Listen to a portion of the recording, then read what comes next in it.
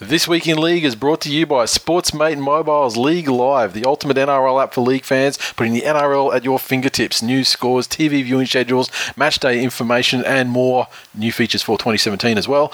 Search for Sportsmate in the App Store or Google Play to download League Live today. This Week in League, Cooper Cronk gives a crash course in free market economics to the Big Four.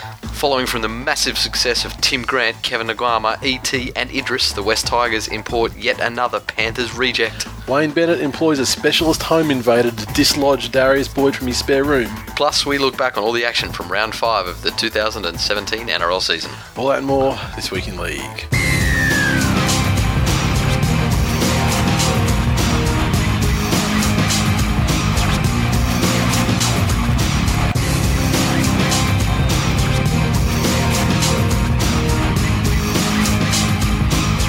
Welcome to episode 249 of This Week in League. I'm Nate. And I'm Jay.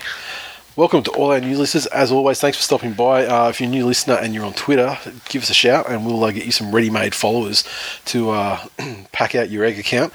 We had a couple this week and some of them happened too late for us to sort of tweet out. Some of them happened earlier in the week and got a rousing response from TWIL Nation. So thank you guys. The first one was a soap opera for men. So that's our soap opera number 4, Men. And they said, it's a long time listener, posted on TWIL Facebook a few times, but have taken the Twitter plunge. I'm a Tigers fan. Expectations set to low. And everyone made soap opera for men very welcome. With Tigers and client stuff. And what then a Tigers fantastic week for you to join Twitter. Soap opera for men. Because, yeah, if nothing else, Twitter is basically a fantastic support group for Tigers fans. Yep.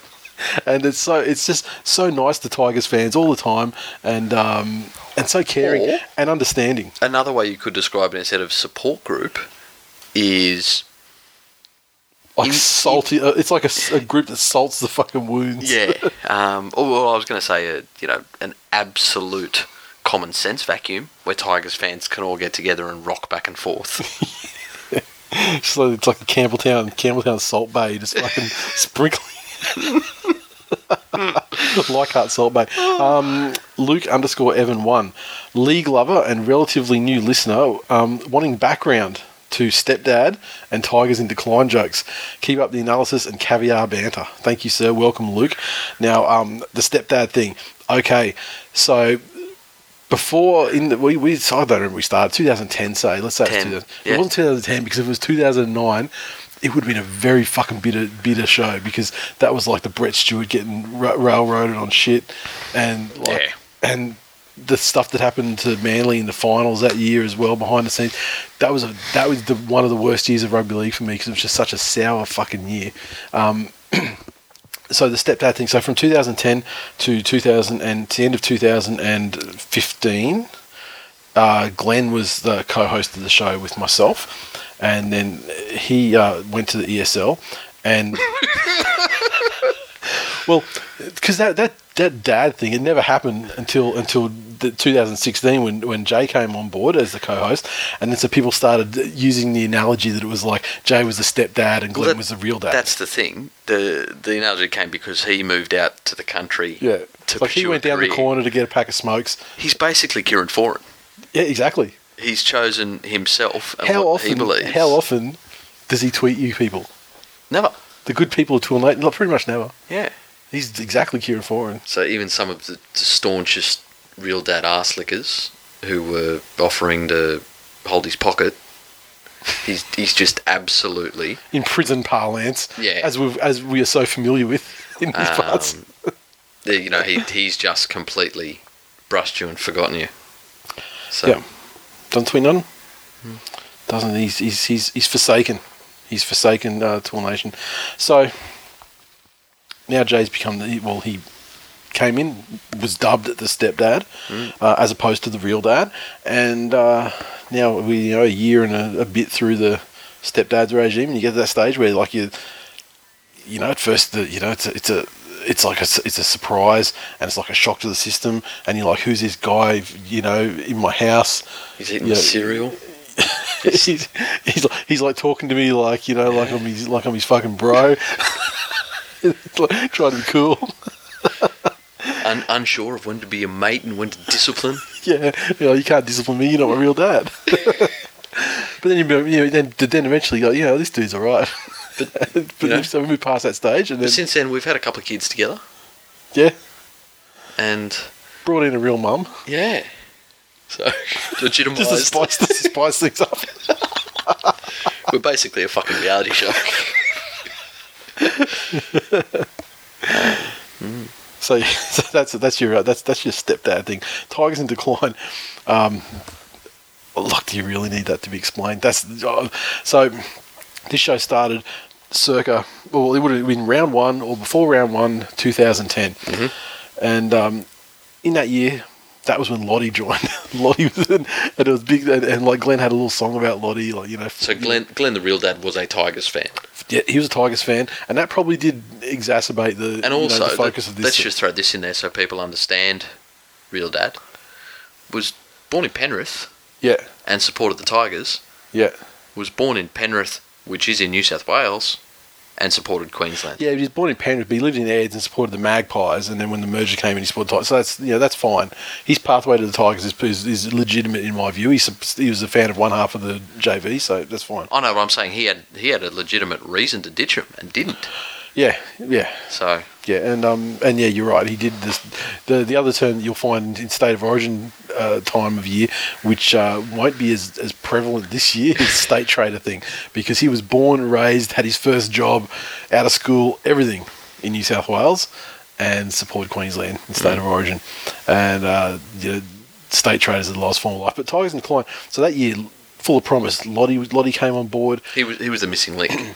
He was the piece of the puzzle. Yeah, and they were looking good. I mean, that was the year that they lost in that epic 90-minute or 100-minute, whatever it was, match in the finals, where the Roosters, with Braith kicked that field goal from like 40 metres out, from 5 metres in on the left, and I was after that game. I think that's kind of like, he wasn't the West Tigers fan to put his fist through a wall at home after that game, but there was one that did.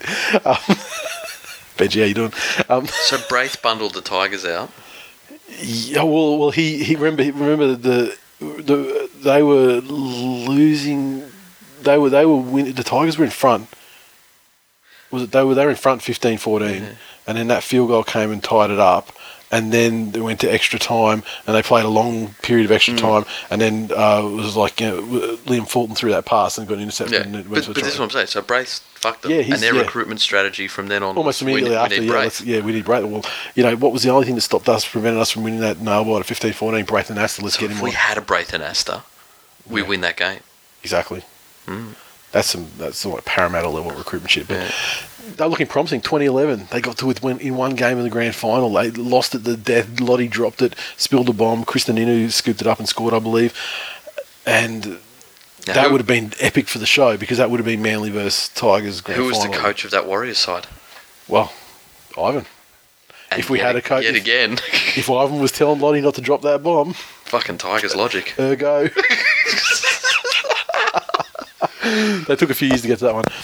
Then the Tigers have progressively become disappointments, and even though they've had little moments of positivity and cause for hope, especially like the start of seasons and was stuff. Was it last year or the season before that they were favourites? They're nearly always favourites. Season before, maybe. They weren't favourites last year. This year they were favoured fairly heavily though too, not the favourites, but they were favoured pretty heavily just because of the way they had that mid to late charge of the season and almost made the finals. The fact that they capitulated and lost by 60 when they had to, just basically come through unscathed. Yeah, that's Tigers in decline, man. They you can't stop a Tiger from decline. That's it. They love it. They love it. And this year, good win in round 1. Nothing since. Yeah. And in there, some real capitulations again. And even against Melbourne. Yep. First half, fantastic. 14-0, probably should have been up 26-0, but they were all over them. Yeah. Like smashed Melbourne harder than they've been smashed since the 2008 grand final. And then a decline. And then within a game, that game was literally an 80-minute encapsulation that was of Tigers in decline. Tigers' inception. It was a decline within a decline. Yeah. But that's like the crib notes, so that one. Yeah. Like you can watch that game and go, see what happened? Look how good they were. They were dead set premiership winners in that first 20 minutes. They carried it on through to about the 35th minute. Oh, here we go. Melbourne Storm scored a try right before the break. Yes. And that's the end of the game. So, now, if you're new to Twitter, you may not know the hashtag thing. Okay, so #Tigers in Decline is the main one. And whenever that hashtag originated, and I think it might have started in 2012, it pretty much won the hashtag of the year in our end-of-season awards every year, to the point that last year we just canned the category. We just canned the category because it was going to win again, and because of lack of viable competition to even fill 4 slots on a ballot. Yeah, well, it would have just been different variances of Tigers in Decline. Yeah, exactly, and this someone tweeted us this week who said, you should just retrospectively just award that, and I'm inclined to, and I think the Tigers in Decline again. There are variations, for example, like this year, Tigers in Decline with a 6 instead of the G. 6 or 7. Although that was last year, and the 7 is the 7 is the T at the start, and and that's also it kind of splits the vote a little bit, but # Tigers in Decline is a thing. It's a legitimate scientific theory. It's been proven for years, and it will continue to prove itself for years. Yeah. Even if they win a grand final, it'll find some way to prove itself. But what it does do is it's also a nice let out for Tigers fans to legitimately every year say that, well, you know what, look, we can write this season off and we know what we need to do and we can come back stronger next year. Mm-hmm. Because that's what's been said every single fucking year. Yes. But that Tiger will decline. Yep. So I hope that answers your questions, Luke. Turtle Killer 197, name of Tom. Took your advice. First tweet ever. Go the Dragons. In brackets, a realist butt. No small fan syndrome here. My son asked why the fuck I need Twitter. Tell your son so he can interact with other fucking rugby league fans, and to shut his little shithead millennial mouth. And mind his fucking language. Exactly. I mean, God, I would hope that you dead set Clement him after that flying filth. Welcome aboard. Yeah, welcome, sir. Feel free, if your son's on Twitter and he's giving you the shits, throw him to the fucking mercy of TWIL Nation. If he doesn't clean his room up, yeah, they'll fucking tell him. They'll tell him. Don't worry about that. Yeah. And today, we were tweeted by Egg Council Creeper, and the Twitter handle is @ __, then the word _ and fantastic. And so this is a long time coming, but there's a TWIL listenership on the NRL Reddit sub, and I didn't know that at all. So keep up the good work, boys, and # fuck the Broncos. So I will have to check out the NRL Reddit sub because I do frequent Reddit, but generally only for a couple of things, and they're usually Pokemon related, Pokemon Go related, like the research group that talks about the upcoming events and stuff. So I will add the NRL one to my subscriptions. Yeah, nice one. And and keep an eye on things. Do an AMA. With 2 fucking idiots who host a fucking podcast. AMA. Yeah, AMA. Isn't that what this shit is every week? Why have you got an AMA? You guys ain't shit. Don't ask me. It's not like we've refused to answer anything. And he followed up again, and I just said, yeah, nice handle, motherfucker. And he said, the tag _ the word _ then another _ may or not have already been taken. And I'm thinking, at that moment, this motherfucker's come out of the blocks with legitimately announced themselves as a potential Gronk of the year. Oh, yes. And then then tweets again and said, oh, by the way, I've got my eyes on Gronk of the year. Yeah. Gronk of the year. Dude, you're in the mix. Well, I'll already. tell you what, there's not many contenders this year. No, not at all. Homosexual is taking some pretty fucking low-hanging fruit. Yeah, he's a shadow of his former self. Yeah. Shadow. Like, he's basically just saying the Tigers aren't very good and waiting for the implosions. Yeah, exactly. Fucking Chapo announced himself as a contender. Oh, like 4 years ago or something. No, he announced himself this year. Oh, yeah, he said I want it. Or yeah. He's going to reclaim his... But he didn't announce himself as a contender through, like, amazing tweets or anything. It was just like, oh, no, it's my title. Okay, motherfucker, do something. Oh, yeah, with words, not actions. Yeah. It's fucking Chapo all over. Yeah. Up your game, son. Yep, exactly. So thank you, new listeners, and yeah, we always like to hear the stories of new listeners, and we'll put your Twitter handles out there so you get tons of ready-made followers to talk league with. It's Mutsy. New episode drops on the one day I'm stuck in traffic for 2.5 hours. Hashtag always look on the bright side of life. Hash big wet. Hash BNE storm. I hope nobody got flooded the fuck out in that shit. Yeah. You would have lost power. Your area lost power, right? No, we were pretty good. We were normally we would. Yeah. In that yeah, I thought your area deluge. lost. Yeah. But yeah, it's good. We had a creek next to us that got high enough.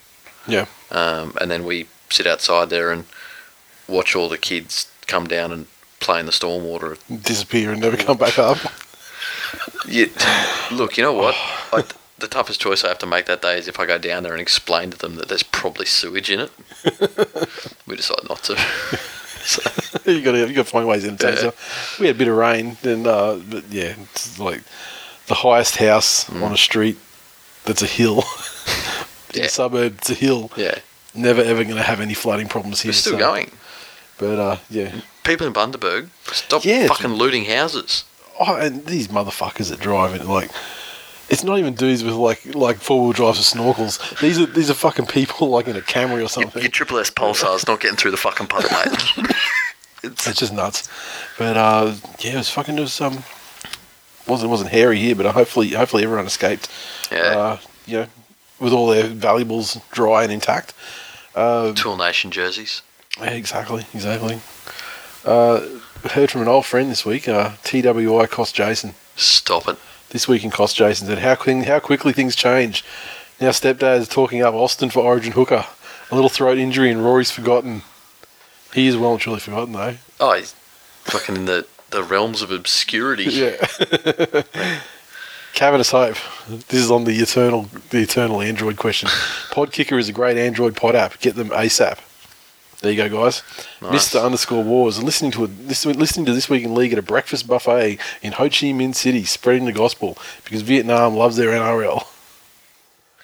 The breakfast buffet, does he mean that there's, more than 4 different sorts of working girl in front of him? Or? I don't know. I thought it was like more than 4 different flavours of tin tuna and carrot sticks. Emaciated motherfucker. Need a beater. Another perfect episode of This Week in League for my 3-hour train from Venice to Innsbruck. Thanks, fellas.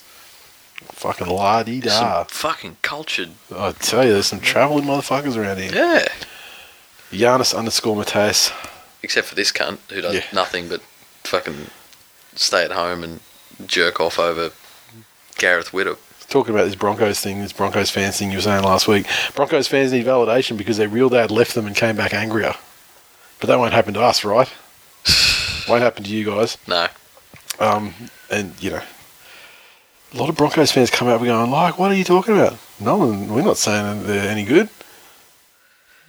Fucking hell. Which is kind of like the same defensive stuff that is what you were talking about. Yeah. Eddie NZ. How long is the grace period before you put up with a Twitter friend ranting about their team before you block that mofo? I need more information on the type of ranting. Yeah. I mean, if it's someone just, their team's winning or something and they're happy that they're winning, and, You must allow the rules of Twitter. If it's this year, it's like a Dragons fan. Like, you don't see it very often. Yeah. It's like fucking Halley's Comet. So why would you, just let them have their fun. Here's the rules of Twitter, right? If somebody's team is winning, you cannot begrudge them gronking off. Yeah, you can talk back to them and stuff. That's fine. However, when they lose, you must mercilessly rip into them for going off early. Yeah.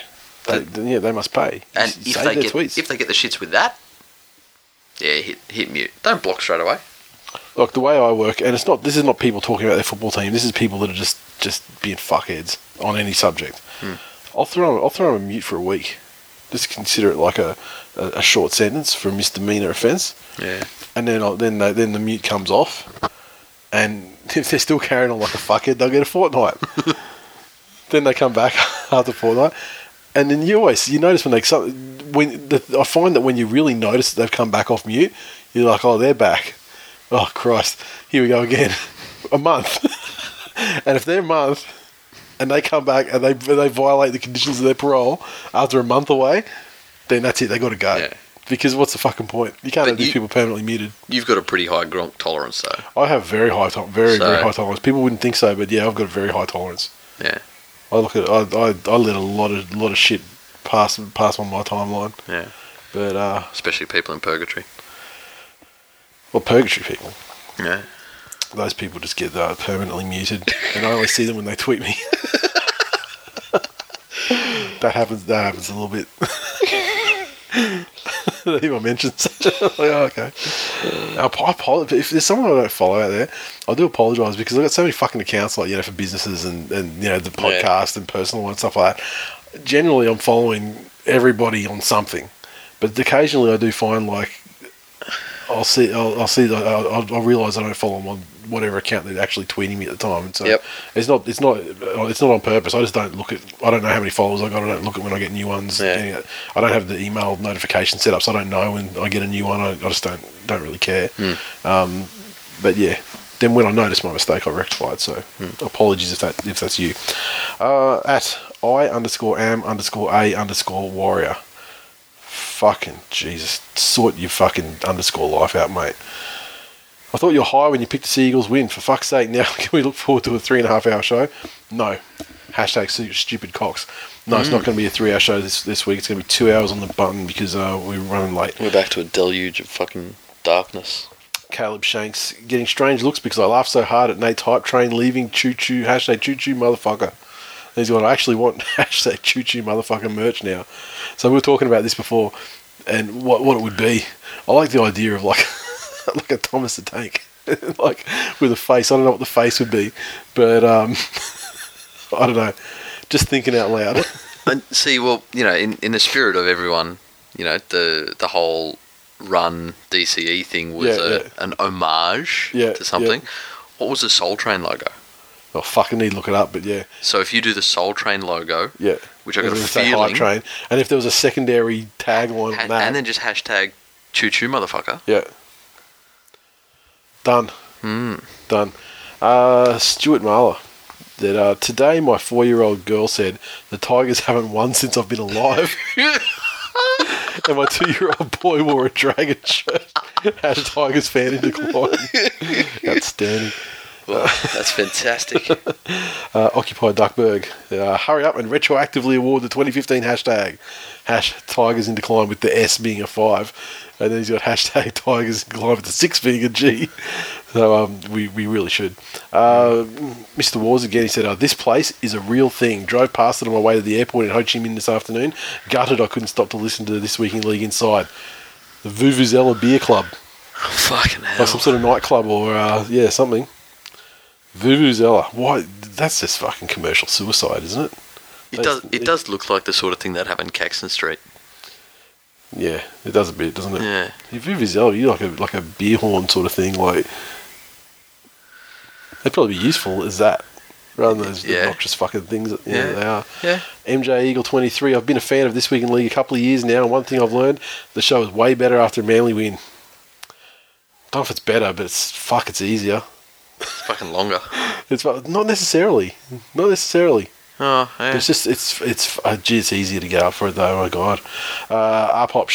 Last week's ep had an extra sprinkling of nerd talk, boys. I don't know what you're talking about, schlips. I don't remember what I talked about 5 minutes ago. So. Oh, he's probably listened to us fucking 4 times, huddled in his basement cyclone shelter. We welcome the nerd talk. We're happy to talk about nerd stuff as well. We are well-rounded individuals and can converse freely on numerous topics. Yes. So you have an advice column every week. You smell of fine mahogany. Very important, man. Kevin _ Cook99. What day does the pod come out each week? I just put this in there because I thought, well, maybe new people don't really know. Look, we tend to record this year early on Wednesdays, and so it's kind of out by like 8 o'clock or mid sort of evening on a Wednesday. This week we're recording later for the first time in the year. We're actually recording at night time on Wednesday, so it's going to be out sort of after midnight probably. But generally like Wednesday evening at some stage. E_rascals. I'm expecting a 3-hour, 100 meg plus pod this week. I finally found Wi-Fi, which means I'm on the incline like the Tigers. Well, you're not then. Unless you're in the Northern Hemisphere. So your incline is actually a decline from our point of view. Yeah, but then the Earth is flat, so then how do you explain that? There's no incline or decline. Explain a mountain then. Look, it's flat, mate. It's all an illusion. Magnets? How do they work? Look, there's too many chemtrails that are giving you mind-altering drugs. Once again, we thank our good friends from Super League Pod for their weekly roundup of everything happening in the land of crooked smiles and inadequately cooled alcoholic beverages. So make sure you give them a follow on at Super League Pod on Twitter, and more importantly, give them a listen. And here they are with this week's segment, formerly known as This Week in Luke Dong. Hope you're all doing okay with Brexit.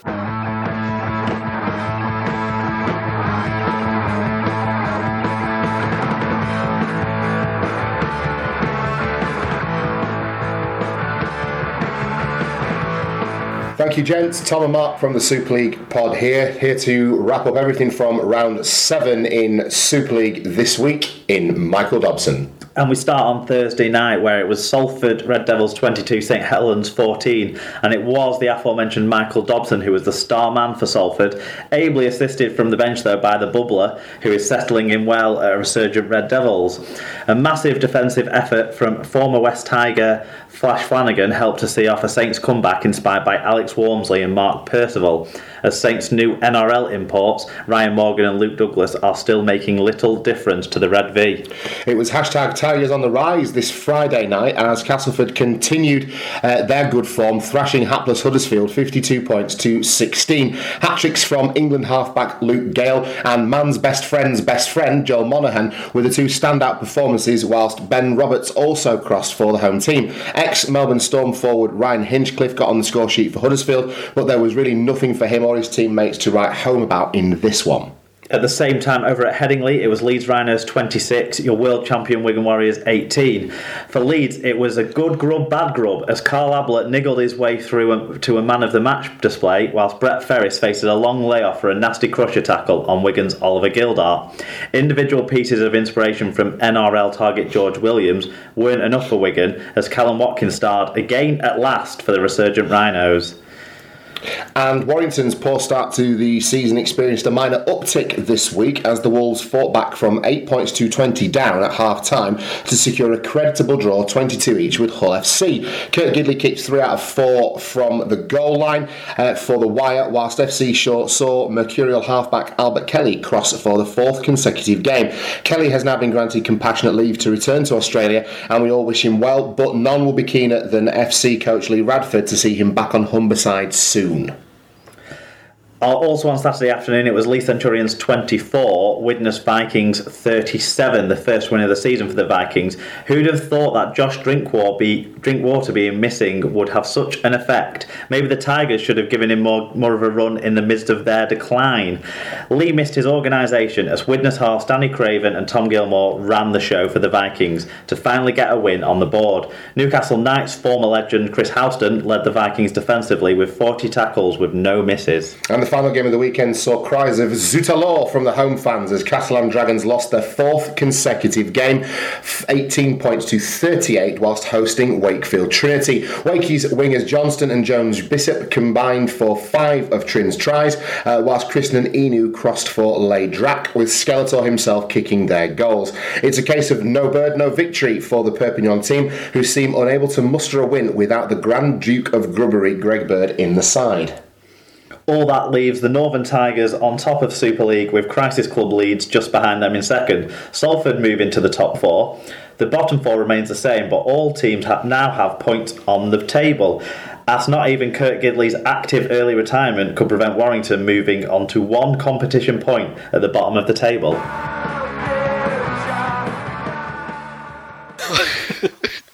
Fucking. So yeah, I hope you guys are doing well with Brexit, and well, the country isn't just plunged into chaos. Every time I get a little bit worried about Australia, yeah, I just go and read some articles about the British people asking how they were going to move Britain. Or, just stuff like how are they going to compete in certain soccer tournaments? Did you see that thing on Facebook where that chick wrote a post saying about how Australia was just like a fake construct? Not real, yeah. It wasn't real, and they shipped all these convicts off and just basically put them to death or whatever. And there's been photographs from like South America and places like that have purported to be this country, Australia. No, man, don't. Because I mentioned that, off the cup, I was getting a haircut. Yeah. And the barber was talking about, weird stuff you see on Facebook, and I mentioned that. Yeah. And he's gone full fucking tinfoil hat on me. So she got a point. And gone, but you know what, though? There's an island like that. Because there was this island, and people started living there and making things and manufacturing things, and it wasn't an official country. So they just bombed it and killed all these people. And I was like, oh, fucking hell, man. You got a sharp object really close to my neck, hey? What was that island called? I'm fascinated by people that believe dumbass shit like flat earth and Scientology, all that shit. I'm fascinated by it. And I could end the conversation. He said, "Just Google it, man. Google it." And I'm like, Google what? I don't want to Google it. Then they'll know that I know. And he's like, "Yeah, good point." And he shut up about it. So that's the fucking best. Oh, that guy fucking knows, man. He's got the documents. Yeah. He's seen the documents. It's yeah. God damn. Email. Hi guys, this is from Andrew. Hi guys, I love the NRL. It's getting a lot of exposure from Fox Sports, so I stay up late to watch a lot of matches. I found your podcast from the Reddit's NRL subreddit. There you go. Fantastic. Again. You guys are fantastically entertaining. I love that your podcasts are a few hours long. You guys are really good at what you do, and it's obvious you put a lot of effort into it, which is so appreciated. After a week of binge listening, you guys are easily one of my favourite podcasts, right up there with BBC's Football 5 Live Daily. Thank you so much. Cheers. So Andrew. That he's a Brit? I got the impression it might have been a Yank. Yeah, okay. So what time would NRL be over in? Oh, fucking! Sometimes it's you know what it's like. You don't because you're not really into NFL much, but No, I enjoy sleep. There's games that start like on Monday morning at like 3 and 4 a.m. depending on the time of year, and it's kind of like that for those guys as well. Yeah, and late nights, so depending on which, what time of day, what time slot the match is here. Okay. But I know our buddy Hilgenfeld as well has to organise some early mornings. Just to, because he follows East, so whenever they're playing, sometimes it's like, okay. Someone not told the poor cunt that because he follows the Roosters, he doesn't actually have to watch or involve himself in any way with the sport. Until the finals roll around or whatever. Yeah, thank you for your email, Andrew. And he sent that last week. I just, unfortunately, I missed it. And I had it marked there for the show, and I just forgot when I was putting the notes together. Yeah. So, apologies for the delay, sir. Welcome. The membership stuff... Got a quote in at the moment just for the changes that we're talking about for the hoodie in terms of the colour and that sort of thing. As soon as that's back, they're going up for sale. So, and you're setting up that other side of things. So, yep, pretty much good to go. Should be over this Easter break at some stage. I would say we'll get them up. Claire Simo said, "Will you do ladies' sizes for the members' hoodies? Would love to get one if the sizing is good. We do sizes for anybody, kid sizes, any size that we can get as far as the garments." We will do those sizes. So, do you put the measurements up? I don't remember if we get the manufacturer's measurements. Okay, so the measurements will be up. There's not going to be like a ladies small and a men's small. Yeah, no, it won't be in mystery, and there probably won't be a ladies cut one, but there will be they'll be going down to like extra small or whatever, like kid size ones. So if fucking do that thing where you tie it up in a knot at the front, if you want the ladies cut. They do that with hoodies. The Instagram models do that shit. Does they? Yeah. See, I wouldn't know nothing about that because I basically just follow like suicide girls, and they're usually like naked. This is a family orientated show. Look, man, you asked the question. I suppose there's lots of listeners out there that follow a suicide club. Yeah. So once again, that Tigers in Decline business coming up again. Oh, it's a gift that keeps on giving.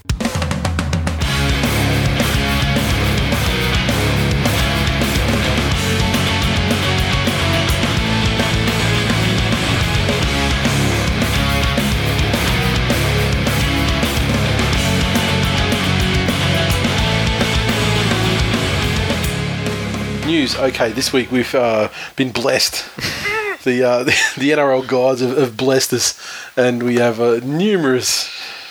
Commandant Lassard. We have many stories to talk about this week, but the first one, and there's not necessarily in the order that they occurred, but the West Tigers have finally announced the other day that Ivan Cleary will take the role of head coach, effective immediately, and so he's going to be the head coach there. Well, hypothetically, he's going to be the head coach until the end of the 2020 NRL season. I mean, let's face it, Penrith weren't even a side known for sacking coaches, and he got it there.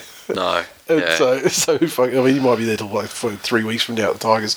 Especially now it's been well established that it was never Benji and never Robbie that was the death of coaches. Yeah, he's coached 252 NRL games at the Warriors and Penrith, and head coach of the 2015 Prime Minister's 13, and he was the 2014 Dally M Coach of the Year. Before he was 2015 arsehole coach straight after the season completed. The biggest Tiger sent us a tweet on this one, and this has just got to be the slogan for West Tigers. They need to take this on at an official social media level. He's going hashtag Cleary eyes, hash full hearts, hash can't decline. And my buddy Lanier, he used to do that before Manly games. He said, the whole clear eyes, full hearts, can't lose thing. Yes. But yeah, can't decline. I love it. So look, I think it's a very obvious move. I mean, I'm not sure that anyone was surprised that it actually happened. It's been the scuttlebutt that he was the front running contender for the role, and probably the one that they really desired the most. And looks like the numbers and the attitude test and the game plan and everything worked out, and he got the job.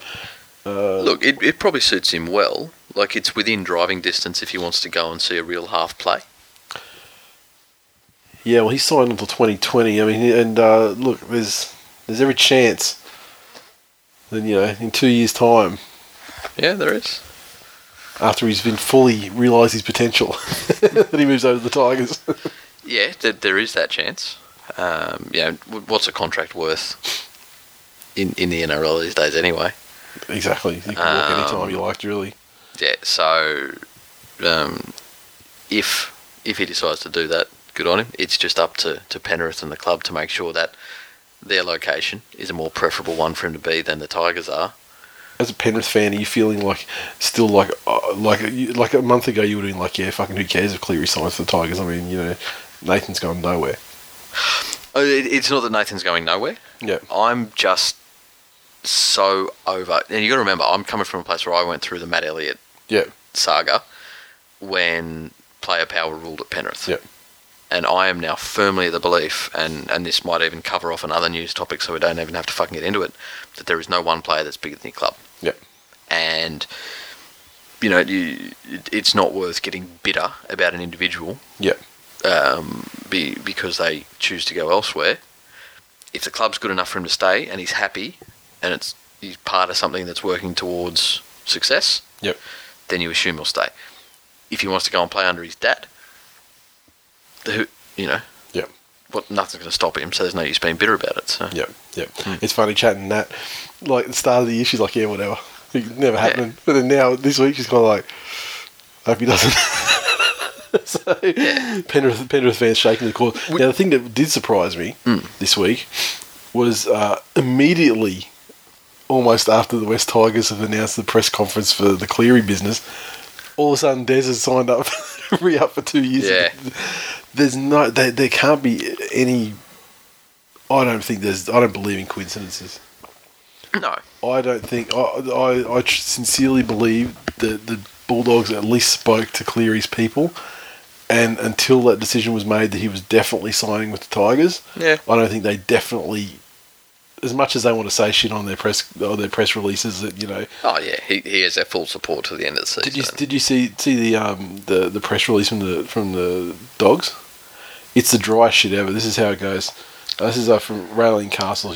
Des is a proven coach. His record over the years shows that, and we are extremely pleased that negotiations have resulted in Des remaining at the club until the end of the 2019 season. Mm-hmm. This contract extension builds on the last 5 years of growth within our football program, and Des is looking forward to the next 2 years. And Hasler's quote was, I have been extremely happy here at the Bulldogs. The club has great history and tradition and an incredibly loyal fan base. I am pleased that I've been able to reach an agreement with the club and extend my contract until the end of 2019. That speech is like the one that the ISIS guy wrote and makes you read out before he cuts your fucking head off on YouTube. Fucking Wright brothers were proven plane builders. I'm not flying to fucking Sydney in anything that has their stamp on it. It was just so it was just so like formulaic and lacked any real that was written by somebody, and there was not a single legitimate quote from anyone in there. That was like, this is what we're saying. Do you agree? Yes. It's a press release, that's it. But you get people that, Des Hasler's usually a guy. he says some quotable shit, as we've seen in press conferences. Yeah, spot on. I'm not saying he's got the greatest personality in the world, but he certainly has more than that. That was just the driest shit ever. Yeah. And gee, Bulldogs fans. Yeah. Hard to come back from some of the tweets, really. Yeah, it is. I mean, it's been sacked Des for weeks now. It has been. It's this really fucking tough situation where the coach is in the unenviable position of pretty much being able to be sacked. Yeah. With very little repercussion. You sack a coach, year one of his 5-year contract, you've got to pay him out. They got to cough up, but I mean, it's not money that prevents them from signing another coach at high dollar value or any players or anything like that. And then if your club runs out of money, yep, you go crying poor to the NRL and they'll bail you out. They'll top you up. No problem. Yep. So, yeah. Well, good for Dessie, I suppose. And, good for Ivan. I mean, we will see anyway. And the other bombshellish thing that happened this week was Cooper Cronk, a press conference the other afternoon, saying at the end of this year he will be leaving the Melbourne Storm. So he's 33 years of age. I think he'll be 34 at the end of the year. Didn't work out he'll be 34 at the end of next year? I think he's 33 now, isn't he? So I don't know when his birthday is. Yeah. But look, he's played a lot of games, over 300 games for the Storm, second on the all-time games played list behind Cam Smith, and 214 wins, asterisk, ranks as the third most of any player in NRL history. But I mean, any Melbourne Storm player that tries to, that Cameron Smith, I mean, that happened this weekend, didn't it? The Penrith game, that was he became the number one, winning player. This thing, which seasons did they get bent over? They got bent over for 2006, 7, 8, 9. Look, it'd be so there's at least. It'd be really nice if 75 wins there. You'd want to put an asterisk. You know what would be great if we knew someone in the legal industry who could start a class action to challenge against it, because the definition of a win is a game where your team, is awarded 2 points permanently. Oh, and that permanently thing is we assume. But yeah, they were, did they just lose the grand final, the premierships those years, or were they zeroed off like they were in 2010? Fascinating. Yes. Fascinating. So yeah, look, there's no denying though that Cronk's been a fantastic player for the Storm, and fuck, it's a big thing. The big three broken up, and they're actually, unlike the big four, they're actually a big three that has results on the board. Yeah, look, again, it puts a whole lot of other shit that's happened in rugby league in a pretty shitty light sometimes. When he's come out and gone, I have a partner, and her career is in Sydney. For her to flourish, I need to be in Sydney. Yep. It's more than likely going to be my move after football, something in the media.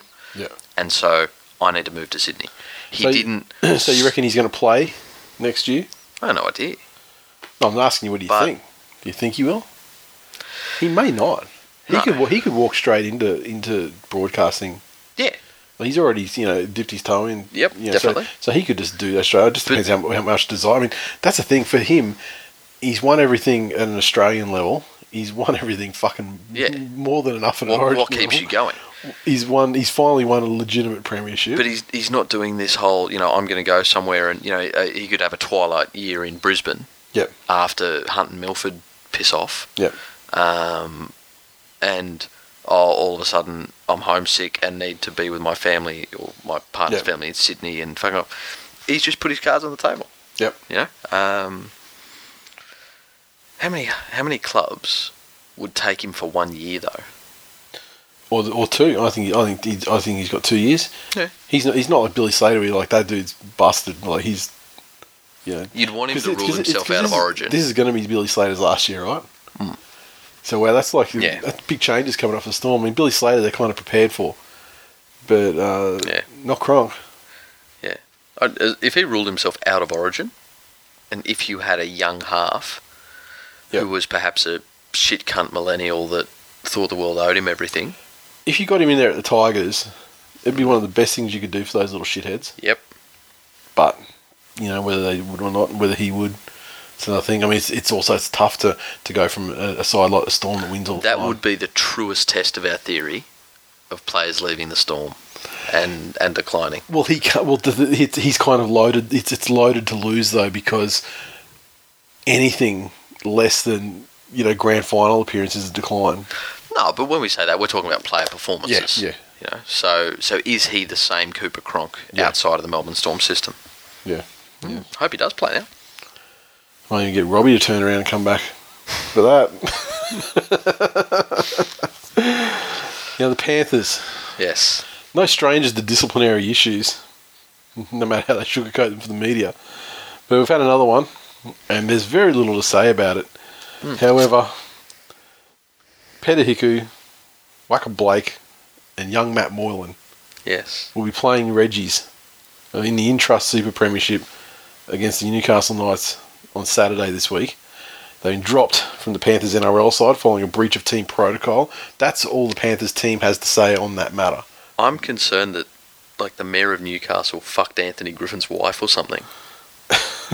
Because he wasn't satisfied that we put 40 on their first grade team. So, the word is they went out on the piss after the game in Melbourne. Yeah. Again, I'm not unhappy with the decision. I'm of the firm belief that there's certain things within your club need a fair level of discipline, especially if you're the skipper. Such a Melbourne thing, though, too, because now they're going to have deconstructed careers. Yeah, well, again, if there's one thing that Penrith will do well with, it's more youth. Well, it's true. And who's coming in? Who's coming in now? Young Edwards. Oh, young Edwards, of course. And the young Wateni Zalesniak. And the curiously named young old Field. But it's a sort of thing that if it wasn't, they weren't out punching on or making dicks of themselves or anything. And let's face it, Matt Moylan, he is. I would say he's indispensable, but he's a very important member of the team. Yeah, he is. Blake and Hiku, you got so much backline cover out there. I mean, not anymore. Those cunts are fucking. They are interchangeable. Yeah, but see, we've lost. You got Peach. 12 guys you could throw in there. Yeah, we've lost Peach. We've lost Moylan. Yeah, Moylan. Yeah, there's only so many fucking Wateni Zalesniaks. There's 6 of them. There's that. There's this, cloning facility. You let them out early. They come in all fucked up and. All Luke Burgesses of the Wateni Zalesniak family. Yeah, I blame it all on Petahiku. I've said from the start we should have gotten rid of him. He's played more internationals than any of them. Free up fucking cap space and you wouldn't be leading him astray. Dodgy fuck. He'll be off to the Tigers anyway, most probably. Yeah, but no, I applaud the decision. I applaud the way it was handled by the club. I'll tell you, when you do one of those press releases where you're like, this has happened, we're not saying but you don't say what's actually happened, you just say they've breached, our rules, and as a result they've been dropped, and we'll be making no further comment on that. And man, it shuts the fucking news cycle right down. It does. Because there's not been a lot about it. Well, again, Penrith are very good at that, especially when there's player transfers. They get out there, there's really no media speculation like this shit with the big four. Yep. It's just, this player's asked for a release to join this team. We've granted it. Out of respect for the player and the new club, we won't be making any further comments. Yep. This guy's just been extended to 2026. That's it. Because we fucking retards on this occasion. But yeah. No, they're very good at. He's out there. I guess journalists just can't be fucking all the way out there for comment. I don't know. But yeah, again, it seems like a long way to go though. They're professional sportsmen. Yep. And this is what I say all the time. There's a whole range of people that are like, oh, well, they should be able to have a beer or have a drink or have this or have that. Well, know if it's affecting the conditioning and the rest of the team are adhering to it, Yep. fucking pull them in line. Yep. And, Griffin don't play no shit.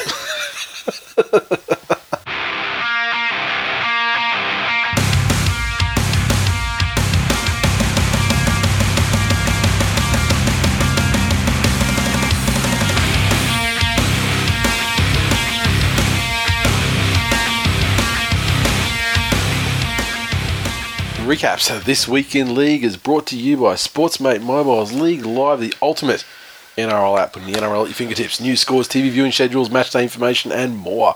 Search for Sportsmate on the App Store or Google Play to download League Live today, and make sure you're following their account at our League Live as well for in-game bants and stats and all the rest of that shit. When you talk about the good stats, I've got the good stats for you this week, motherfucker. Yeah, go for it. Let me rock out in the League Live. Got the page there already. You know what time amateur stats week. You know what time it is, right? Fucking I'll talk about the Iwate party. There was a lot of talk last week about, his party not being a proper party and being more like, like a charity fundraiser or, perhaps for a low level charity. Something like the party started. No, he's the Iwate fucking third cousin's wedding reception at best. This week he's the Iwate party and he can be a bukake party. I mean, he can go nuts because let me tell you, 2 line breaks, 8 tackle breaks, 147 run meters from 15 runs, and Sportsmate actually say it's 2 bomb kicks, 1 defused, but I think they kicked it about 6 times. 5 or 6 times to him, and the only one that he didn't catch on the full safely was one where someone got a hand, like Mitchell got a hand in there and knocked it on into him, and then it went to the ground after that. Flawless under the high ball, and he was clearly targeted. I don't know what he's for thinking, because fucking hell, like, you got Tafua over there too, right? I mean, but Iwate was tremendous, and he's fucking loving it at Manly. But I'm loving the good stats from the Iwate party. Now, what you got? I'm just looking at how many tackles? How many tackles Penrith had in the Melbourne Storm 20 metre zone? 685 tackles in the Storm's 20 metre. Indeed. Yeah. And it may happen again when we meet them in semi-finals football, if that happens, or the grand final. But I'll be sure to share that with you so you can come along and tag along and share in some of young Matt Moylan's Christ-like light.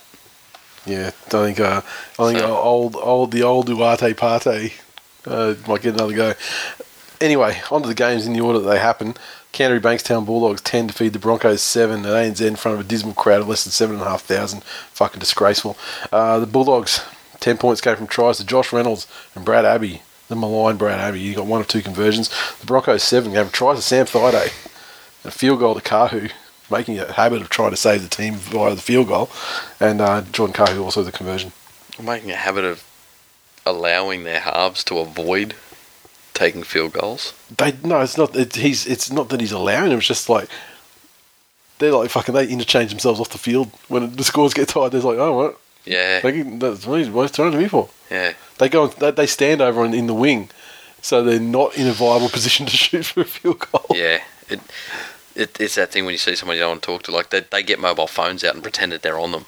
Yeah. When the ball comes back. Least clutch fucking halves in a tied game situation. Yes. Look, the rain obviously favoured the Bulldogs. It was the great evener. Yep, they do love that shit. And Brisbane went back to their more conservative style of play, but I think were much too conservative in how they went about it. They were in control of this game from the opening to most of to most of it, and it's this weird fucking bizarro thing that the Dogs do. They have forwards who play like halves. Mm-hmm. They have halves who can't kick. And then they had a guy taking their dropouts who can't kick fucking dropouts. Yeah. And that was what won them the game. Well, see, I don't think it did. It was just something. It was just one of those shifts in momentum during a game, but it's one that the Bulldogs finally capitalised on. And it's one that the Broncos, and in particular their grumpy old man at the fucking helm, that just absolutely captured his imagination and somehow eradicated all the drop ball and fucking errors and lack of creativity and lack of being able to close out a lead. That, like, he's like, you know, like Jordan Carr, who doesn't know the rules. And what we're talking about is when that field goal went like about, sorry, field goal, dropout went about like 8 metres or something, and it sort of veered away from the Dogs players as well. And Carr, who sprang on it, picked it up, dived over, scored the try. He's like, look at me, I'm the fucking man. I'm the shit. Yep. And then, like, no, it's a penalty, cunt, because it hasn't gone 10 minutes. I think that Jordan Carr, who knows that rule, I honestly believe he does. I just think it was a very tight, tense game situation. He saw the ball on the ground with a chance to get to it before the Dogs could get to it, and he's thought, fucking, I can get this, pick it up, score the try, and I am the hero of the world. Especially because the dropout prior to that wasn't played at and went over the sideline and cost them possession. Exactly. So perfect storm. Yeah, exactly. I think he knows the rule. I think it was a real pressure cooker thing, and he was thinking victory, and unfortunately it didn't quite roll far enough, and that was the end of that. But man, I'll tell you, like, Josh Reynolds is a player that gets every single milligram of, like, ability out of what he wrings every fucking drop out of it. Like, he's not the most talented player. No, in fact, he's not very talented at all. But the passion and effort from that guy certainly outdoes people who are far more talented. Yes, 100%. We've had this discussion a long time now. Talent players versus effort players, and the ones that are a combination of both are the elite. Yeah, and if you want to say you're measuring him on scales of 15, like he's 2 out of 15 for talent. Yeah, but he's 15. But that's the thing. Strong 15. If he figured out how to be the guy who is running full pelt for every drop ball and he's making tackles that he really shouldn't be making, and but get the stupidity out of his game. Stop tripping people. Yeah. The Dogs forwards, I think, really stepped up in this one. You know, especially in wet weather footy. Yeah, and they copped it all week too. You know. Yeah, they did. And they showed that. You know, I think maybe that was another factor with Dessie's thing. Like, they showed that was a performance where they were putting in. Yeah, exactly. They weren't capitulating. You know, but they weren't doing anything spectacular. No, it wasn't last year's game where Cassiano's... It's pissing down though. There's not that much room for spectacular play. But there's not that much more they need to do week to week. Yep. What they did as forwards, that constant roll on, when the interchanges came on, there was no dip in it. Yep. That's what they need to be doing, and what the Dogs are capable of, even with a half-decent attacking kicker. Yep. Get like a Cooper Cronk in there. Or a not Mbop. Yeah, exactly. Stuart Marler, so Thaidays off the nudie run. Someone should tell his jersey it's pretty committed to splitting it coming off him. I'll tell you, it was funny though how he found that speed to it was a Milford that he pushed out of the way to, like, jostled shoulder to shoulder with to get to that try. You know me, I love fucking throwing a bait out to a Bronco as much as anyone, but he also outran fucking Inigo Montoya. Yeah. So... yeah, but I mean, Montoya had to turn. Fair enough. Like, he wasn't starting from, like, he wasn't on the starting line. He had to turn and run. But yeah, he should have got there too. The Cursed Chapo. I love this tweet because this tweet is from probably half time. It's sad when Alex McKinnon has a better spine than the Bulldogs. Hasler out. # long-haired fraud. Yeah. He never really changed his viewpoint though, I've got to say. Voodoo Rock. I think we found our Vuvuzela for the year. # fucking shit.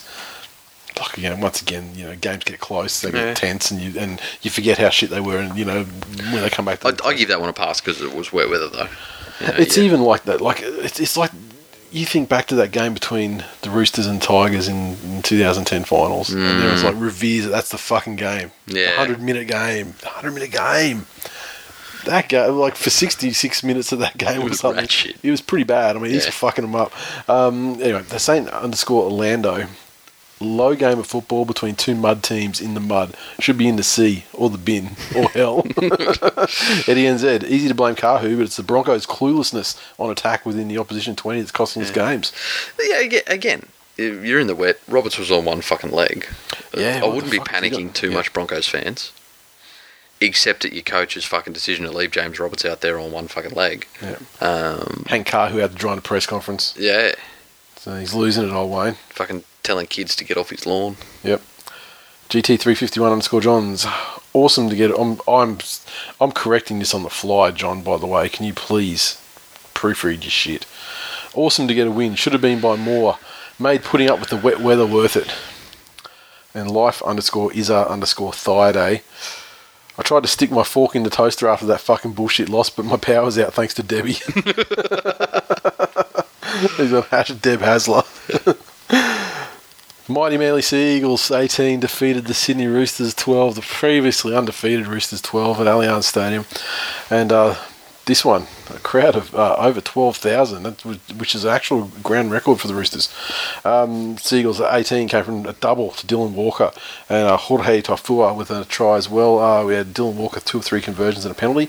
The Roosters had tries two dads and Mitchell Pearce, and Gordon 2 conversions from 2 attempts. I'll leave this one up to you in the interest of time.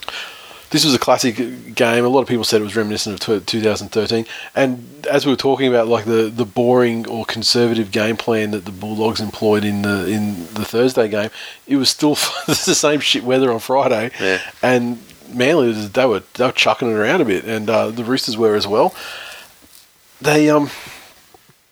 Manly got through their sets really well. They completed their sets better than they have. Certainly in recent time, and which is pleasing because I mean there's an upward graph there in terms of discipline. I mean the amount of drop balls, like in that Parramatta game at the start of the season particularly, and the South game, they fucked themselves up by dropping it. Like every time they carted out from receiving a kick or something, they drop it 20 metres out, and then they're constantly under pressure. They've got that out of there at the moment. The forwards again stood up. Even Nate Miles, it does my fucking head in. I don't know where he's pulled it from. Yeah, how do you reconcile being a Nate Miles fan now? Well, it's not a Nate Miles. I'm a fan of everybody in the Manly side, but I mean, I don't understand where it's come from. Is it just terror at losing his position in the 17, or has somehow somebody, in this coaching staff that they've tapped into something that's because he seems to make meters. He seems to make meters after. I mean, there's still those times where he gets hit and immediately goes and face plants it, like for 0 metres after contact. But then there's these times where he's actually making some yards. His incline was in direct correlation with Matt Scott doing his ACL. So he knows there's a rep jersey there if he can only be not shit, and it's an extra couple of dollars for him. Yeah, but it's Nate Miles though. I mean, like he kind of gets it anyway. He gets that position. Yeah. Like he gets in the squad anyway. Like even when he's shit, he gets in the squad. Yeah, and Matt Scott's healthy. He wasn't guaranteed. I think this year he's even more guaranteed. And that's what I'm saying. Yeah, Scott's gone. Yeah. But look, he's going well. The DCE and Green thing it's starting to come together. Appy's still fucking awful service. I don't give a fuck what anybody says. He's still when we're attacking, we look great long range. Like we're attacking from like halfway. They look great because there's depth to them and everything, and they've got time and space to get things moving. But when they're 10 metres out or 2 metres out, and some guys just falling just short, and Appy's there from dummy half. Fuck, shit comes to a grinding halt. Although that try that they scored, the first try they scored when Appy sort of held the pass back for Tommy Turbo to run through, and then he did that beautiful long ball over to Tafua to score. That's the first time that cunt's double pumped. Appy, I'm doing it. That's the first time. Yeah. It was probably the 48th time he double pumped that game, but it's the first time he's double pumped and it's actually proven to be useful. Nice. But it was great. And like Dylan Walker, tremendous, and he's clearly enjoying himself back in the centres where he should have been all along. His goal kicking never instills me with confidence, but he kicked a couple of good ones as well this week, and showed some good toe at the end there to get the match-winning try. One special mention for the Telstra NRL digital app though. Fucking cocksuckers, right? I'm watching the game on this fucking app on my phone. 77:58 it was, and it just fucking froze. And so I'm like, press play. Until there are 1,000 fucking tweets to the blue wiggle. To say start, yeah. He's getting a couple, but not 1,000. No, he's getting none. He's getting like 2 or 3. That's none. But it's not in the scheme of things. As the official wealthiest rugby league fan in the country. Yeah. go and start a fucking Get it done. digital streaming company and buy the rights and save NRL. Yeah. This thing, I was 77:58 on the clock, and it's frozen. Oh, fucking alright. So I just restarted the app, press play, blah blah. The same thing. There's an error or whatever. I'm like, you can't. So I go over to Twitter to see, if anyone's hit a fucking field goal, because Mitchell Pearce was cracking them from all over, and Cherry tried one, and Mitchell Pearce fucking deflected it, and it didn't get called, and East got the ball after that, cunts. But we forget about that when we win. But and then I look on Twitter, and everyone's like, "Oh my god, I can't fucking believe it!" Fucking Dylan Walker. I'm like, Tell you what though, and I was like, "Okay, that's all right, we won." At least DCE and Pearce wanted the ball in their hand in clutch situations. That's true. That puts them ahead of some other people who are asking for large pay packets. But great win. Momentum starting to build. They're playing the way that I imagined that they would in my head when I saw the acquisitions and everything on the off season. It was kind of like, because you're always looking at things, the glass half full and everything. Like under best circumstances, this is how I envisage these guys are going to play together. And this is how probably it's better than I thought I expected them to at this stage of the season. And it's far better than I expected them to after what was dished up in the first 2 weeks.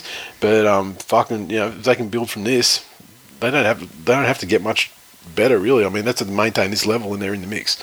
But the Roosters previously unbeaten this season, and this game took place on March 31st. So I mean, it's pretty much the March Grand Final, and they pulled out a great win, an epic Grand Final win to take the March Premiership, despite it still being unfair. But we don't talk about that. Doz tweets, of course, the account from Doz when he took all the underscores out of his shit. Yes. So he's a good man, Doz. This is like the Manly versus Roosters 2013 battles without Tubes, or the best centre combination of all time, Lyon and Matai. Jack Kelly's fucking going alright too. She's good. Blue MTS. Manly like an excited bunch of kids tonight. Damn straight. Mario Siegs. All caps this one.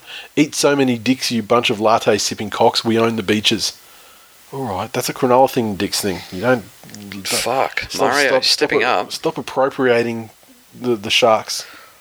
I'm surprised that he's saying that he owns beaches because of how fucking culturally insensitive that would be to the traditional occupants of the land. It's true. It's true. There's a fucking crusade. Yeah.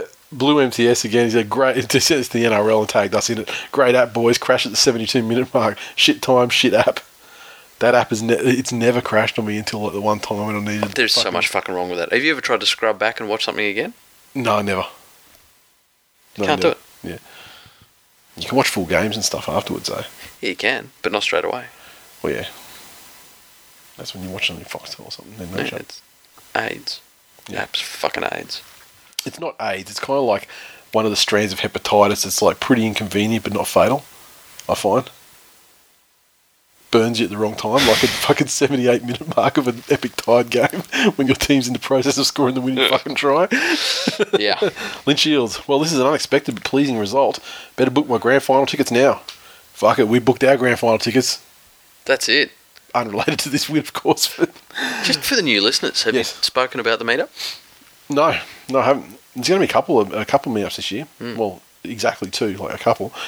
So there'll be one that Sydney people. One for Sydney, one for Brisbane. Brisbane one will be May 14, I believe it is. It's a double header at Suncorp. Manly playing some losers and some other losers playing some other losers. And we'll meet up somewhere, probably non-Caxton, just like Hotel LA, I think was the spot. So we'll do something before then. More details closer to that actual day.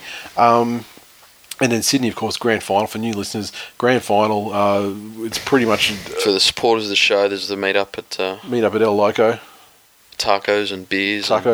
And people getting fucking refused service, and some people getting kicked out, and like shots, and just So the greatest pre-grand final party in the world. Basically, that's outstanding, and so that's a so thing for start prepping now. Get permission. Yeah, definitely, it's great. Ben R47 _. I'm having a party in my pants. Me too. At Highway _ we played one good half of footy all year. It's about time they learned that just being competitive isn't enough. At On a Blood Buzz, that game had shades of the 2013 matchups. A better result this time. Good signs. I'm becoming a believer. # all hail King Barrett. Fucking settle down. Paul Mac _ 78. Blake Ferguson looked really good in his superhero jersey tonight. You could even say # Fergo Rock Spider-Man. Wow, that is a very clever play on words. Yeah, North Queensland Cowboys 20 defeated South Sydney Rabbitohs 6 at 1300 Teeth.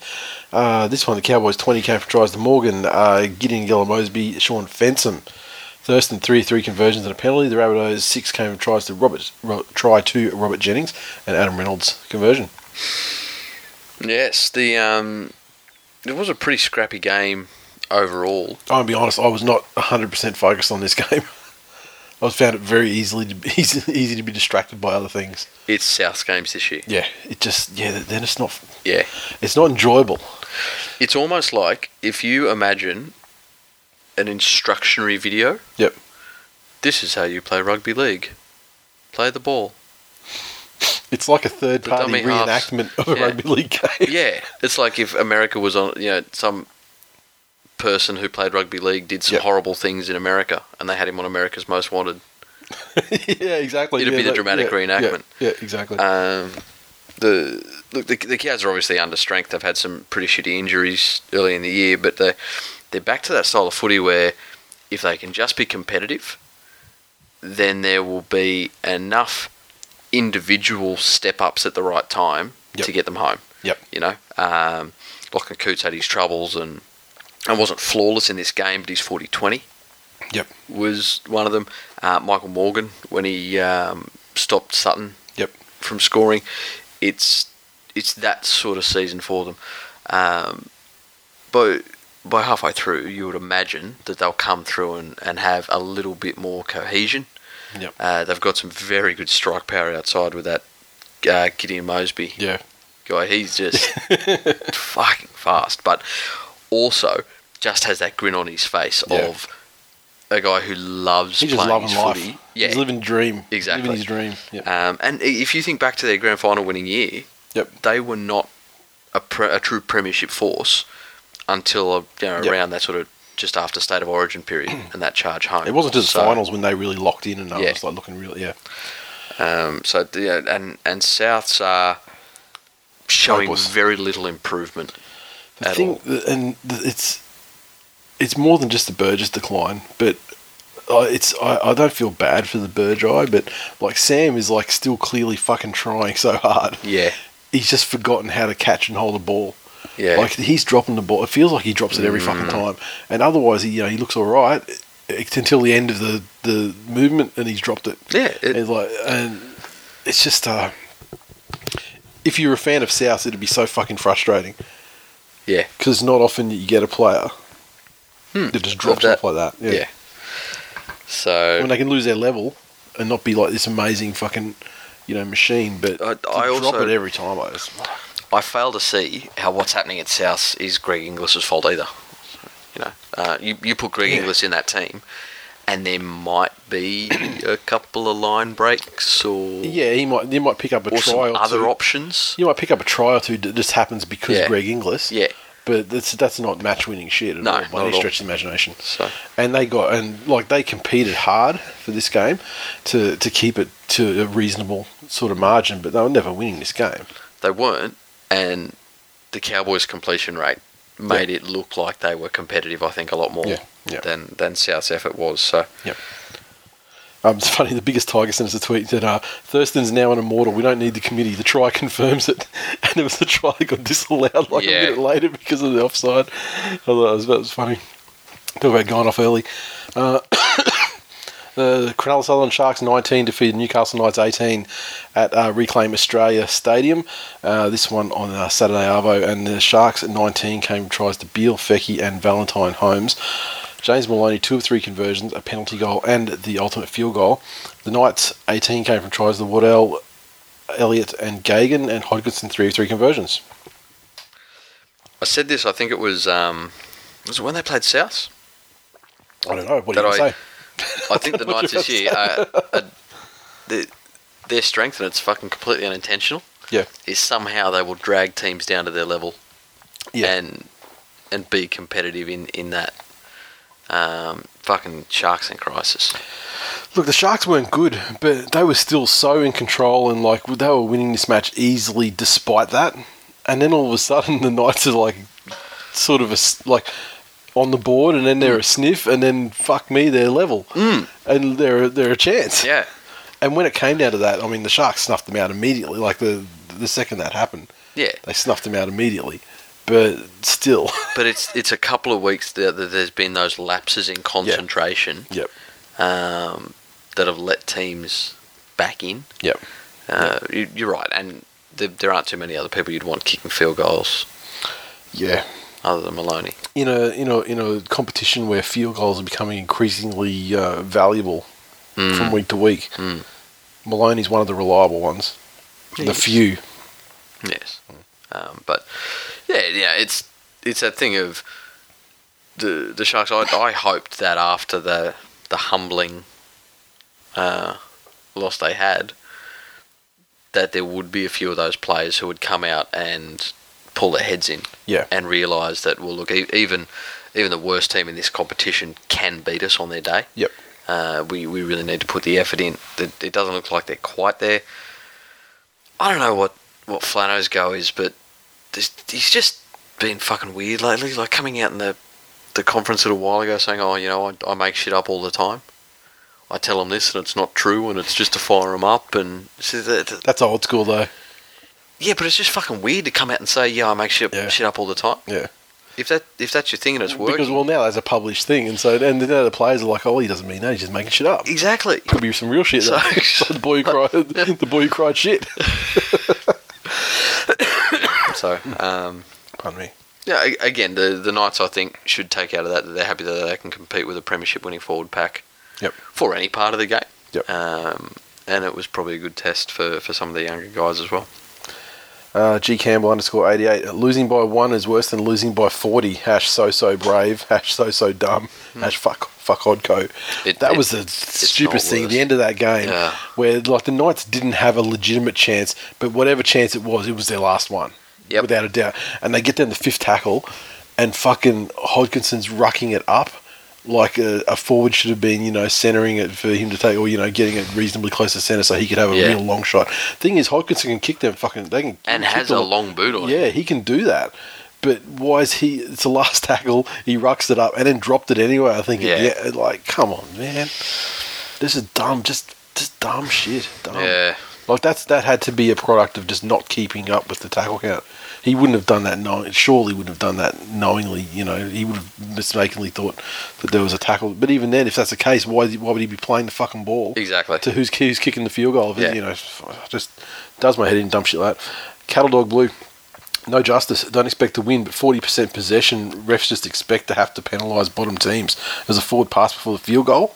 You can't talk about the ref or anything like that. And I strongly despise this concept of refereeing that a team's getting fucked up, so go easier on the decisions. Fuck that.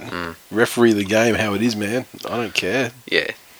We all know, though, that in these close games, the whistle goes in the pocket. Yep. Except for blatantly obvious things. Like for every field goal that's ever been attempted, there's an offside player.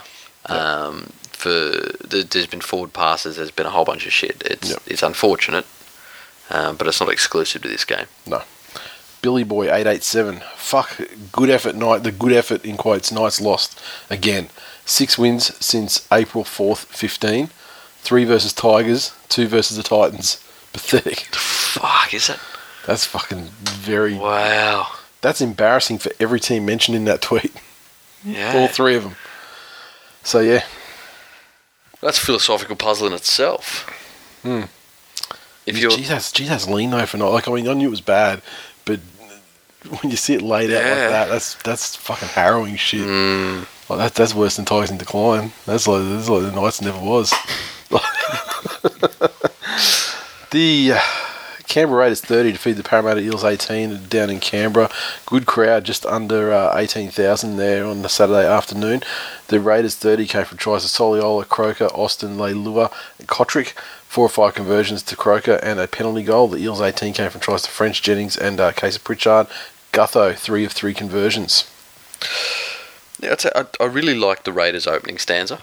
Yep. They looked crisp, they looked sharp, and they really seem to have settled into that style of football that suits them. Yep. The big men were rolling forward, and the guys out the back weren't taking too many silly risks, Yep. but they were taking advantage of the space they were provided. Yep. I like that Papali seems to be going and looking for work a lot more now that I've seen him in the past. Yep. He really seems to be, even if it's not on his side of the field, coming in and Yep. trying to get them out of trouble, or when he sees a retreating defence, going in and bringing in centres Yep. to tackle him. And I think he's going to be a real key if they're going to be successful later on in the year. Rapana is back to his freakish try scoring or try setting up brilliance, and Austin is everywhere he needs to be. Interestingly enough, I threw it out there at Austin for the New South Wales number 9. Yep. And the main argument that came back against that was, I'm not sure of his defence in the middle. Yeah. Now, he didn't defend for 80 minutes at number 9 in this game, but he's tackling at 94%. Yep. So it's not the worst thing in the world. I'd still put him there. It's not like you're suggesting to put James Maloney there. True. Or Mitchell Moses. Where it's just like not even a warm body. It's like putting a fucking traffic cone there. Like the guy will see it. Like even Tony Carroll would be at home watching that going, damn.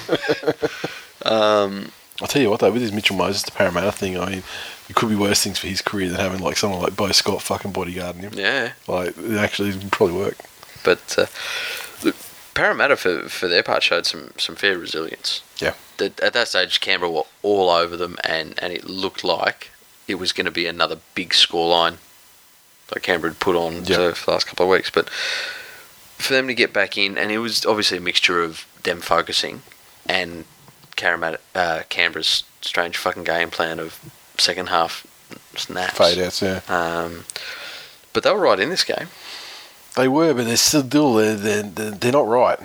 And then Parramatta let Parramatta down. They're not right in the head, which is weird because they were looking the goods the early couple of games this season, but you talk about a drop off. You talk about Michael Jennings. Yeah, and I'm a big Jennings fan. Yep. Have been, happy for him when he went to Easts. Happy for him when he got a gig at Para. Yep. But that fucking Gandalf legend. I don't know whether motherfucker can't pass left and he's too embarrassed to tell anyone about it. Like a Zoolander thing. But especially when you got fucking, there are some people who you're not going to pass on outside in certain situations because you just know they're going to get bundled in. Yeah. There aren't too many people one-on-one that Semi's not pushing over the line and at least having a chance of putting the ball down. You're gonna pass to him to see what happens because remember, like the year before last, that was their entire fucking strategy. Mm-hmm. Pass it to Semi. Yep. And it was kind of like, it wasn't like Hayne in 2009, but I mean, it was like the next best thing. It was like, pass it to Semi, and like 9 times out of 10, something that, is something that happened. Exactly. He just make it happen because he had to. He was the only option. Yeah. But on the note of wingers, that fucking Kotrick kid looks good. Does. Very good. Very impressive. No shortage of those motherfuckers, that's for sure. King Levius. Why do they allow people that can't even clap in time to have the cool shit like weed and fireworks? #Unco fucks. #Big Green Spastics. They really don't do that Viking clap any justice. It is pretty fucking sad. Yeah, I've been trying to find. There's so many fucking football teams around the world and that, and because Killer's playing soccer, I'm like, well, who are we going to fucking align ourselves with? Because I'm very mindful. I don't want to just be jumping on the fucking bandwagon of like, you could whoever just wins every fucking game. Enjoy your kids' sport and not tie yourself to. Well, I know tie, but Atlanta United in the American League just started this season, their first season. Okay. And owned by the same guy that owns the Falcons, the Mr. Blank, the owner of Home Depot. Yeah. And I saw a thing come up on Twitter, like a Viking clap that would happen to theirs, and it was just fucking immaculate, crisp, and like it was like ATA. And I was like, wow, Canberra motherfuckers could learn a lot from these guys. But American soccer is gateway soccer. Yeah, exactly. So you start following that team, and then eventually you'll have fucking Ronaldano, McDonaldo jerseys. Oh, they've got these, like, Real Madrid's alternate jersey that came out last year, I think, is like purple with like white stripes or something. I think Killer's like favourite colour's purple, and so I was like, fuck, that'll be the one. But created by our friends at Adidas. Fuck, it's no wonder fucking Real Dad left. But yeah. We've devolved into fucking soccer jersey talk. Hey, real dad was fucking big on the soccer talk. His head did look like a soccer ball. Yeah, no, but Jack's put 2 good years into soccer. So there was a couple. No, years. but he was good on the kids' soccer. Yeah, this thing. Yeah, I'm like, believe me. He's not talking about fucking supporting. No, it's just like something, just like to get the kids you to becoming a watch. ticketed member to the. No, no one. Yeah. God, and don't even dream that we'll go and attend a live game that's not. That he's not You got playing. a fucking Brisbane Raw sticker on your car. I saw it. The only time I'm going in to fucking watch a Brisbane Raw is if his team's playing at half time on the fucking field. Let's not get fucking carried away, alright? Voodoo Rock. 30 minutes of, yay, how good it is to play great. Then 50 minutes of, yeah, that's fucked. Rubbish footy, the joys of being a para fan. Para fans, but the thing is, para fans, they do not enjoy. They do not deserve to have any joy in their lives because they're para fans. Yeah. I find that to be one of the truest things. Well, we own the West. Yeah, hell, So yeah, they don't know shit. You don't even have a stadium. That whole three team fucking reach around competition to see who's fucking owns the West like it's something worth owning. Christ. It's the fucking heartland of rugby league. You fucking purple helmeted soccer jersey loving fuck. Oh, and speaking of people getting owned in the West, Melbourne 28 defeated the Panthers 6 down there at the rectangular stadium. It was funny. Someone sent us a message on Facebook or something. I think they worked on the. I can't remember exactly, but I think it might have been like in an architectural sense. Yeah. On the stadium, and then when it went to be called Amy Park, they were calling it the Korean housewife. Oh, that's fucking beautiful. Oh, nice. Beautiful. A crowd of just over 15,000. I'm sorry, I apologise. I can't remember who sent me that message, but I fucking laughed. Melbourne Storm 28, double to Gooney Goo Goo. Chambers, Cronk, and Addo fucking Carr, my goodness. 3 of 5 conversions to Smith and a penalty goal. Panthers tried to Tamari and a conversion to Cleary. Yeah, look, this was one of those nights. The Melbourne Storm were obviously the sort of team that after the performance they put in against the Tigers, even though the Tigers' decline, and they got the win. There was obviously repercussions from that first half. They were going to be, harder to break than any team that anyone will come up again for the next 10 seasons. Honestly, the Melbourne, like this game, no one was going to fucking beat them. No one at all. Like Penrith threw so much at them, like so much, and they had nothing. True. Like, their defence. My feelings on the Storm are well documented, but that defence was like the best fucking regular season round defence I've seen years, maybe ever. And the thing was, though, what the Melbourne Storm are, it's not just that they had very, very good defence. It was that they were well drilled in our attack. Yeah. That's the difference between the Storm and all other teams. And the issue was we were going side to side to side to side. But that shit works for you on many times.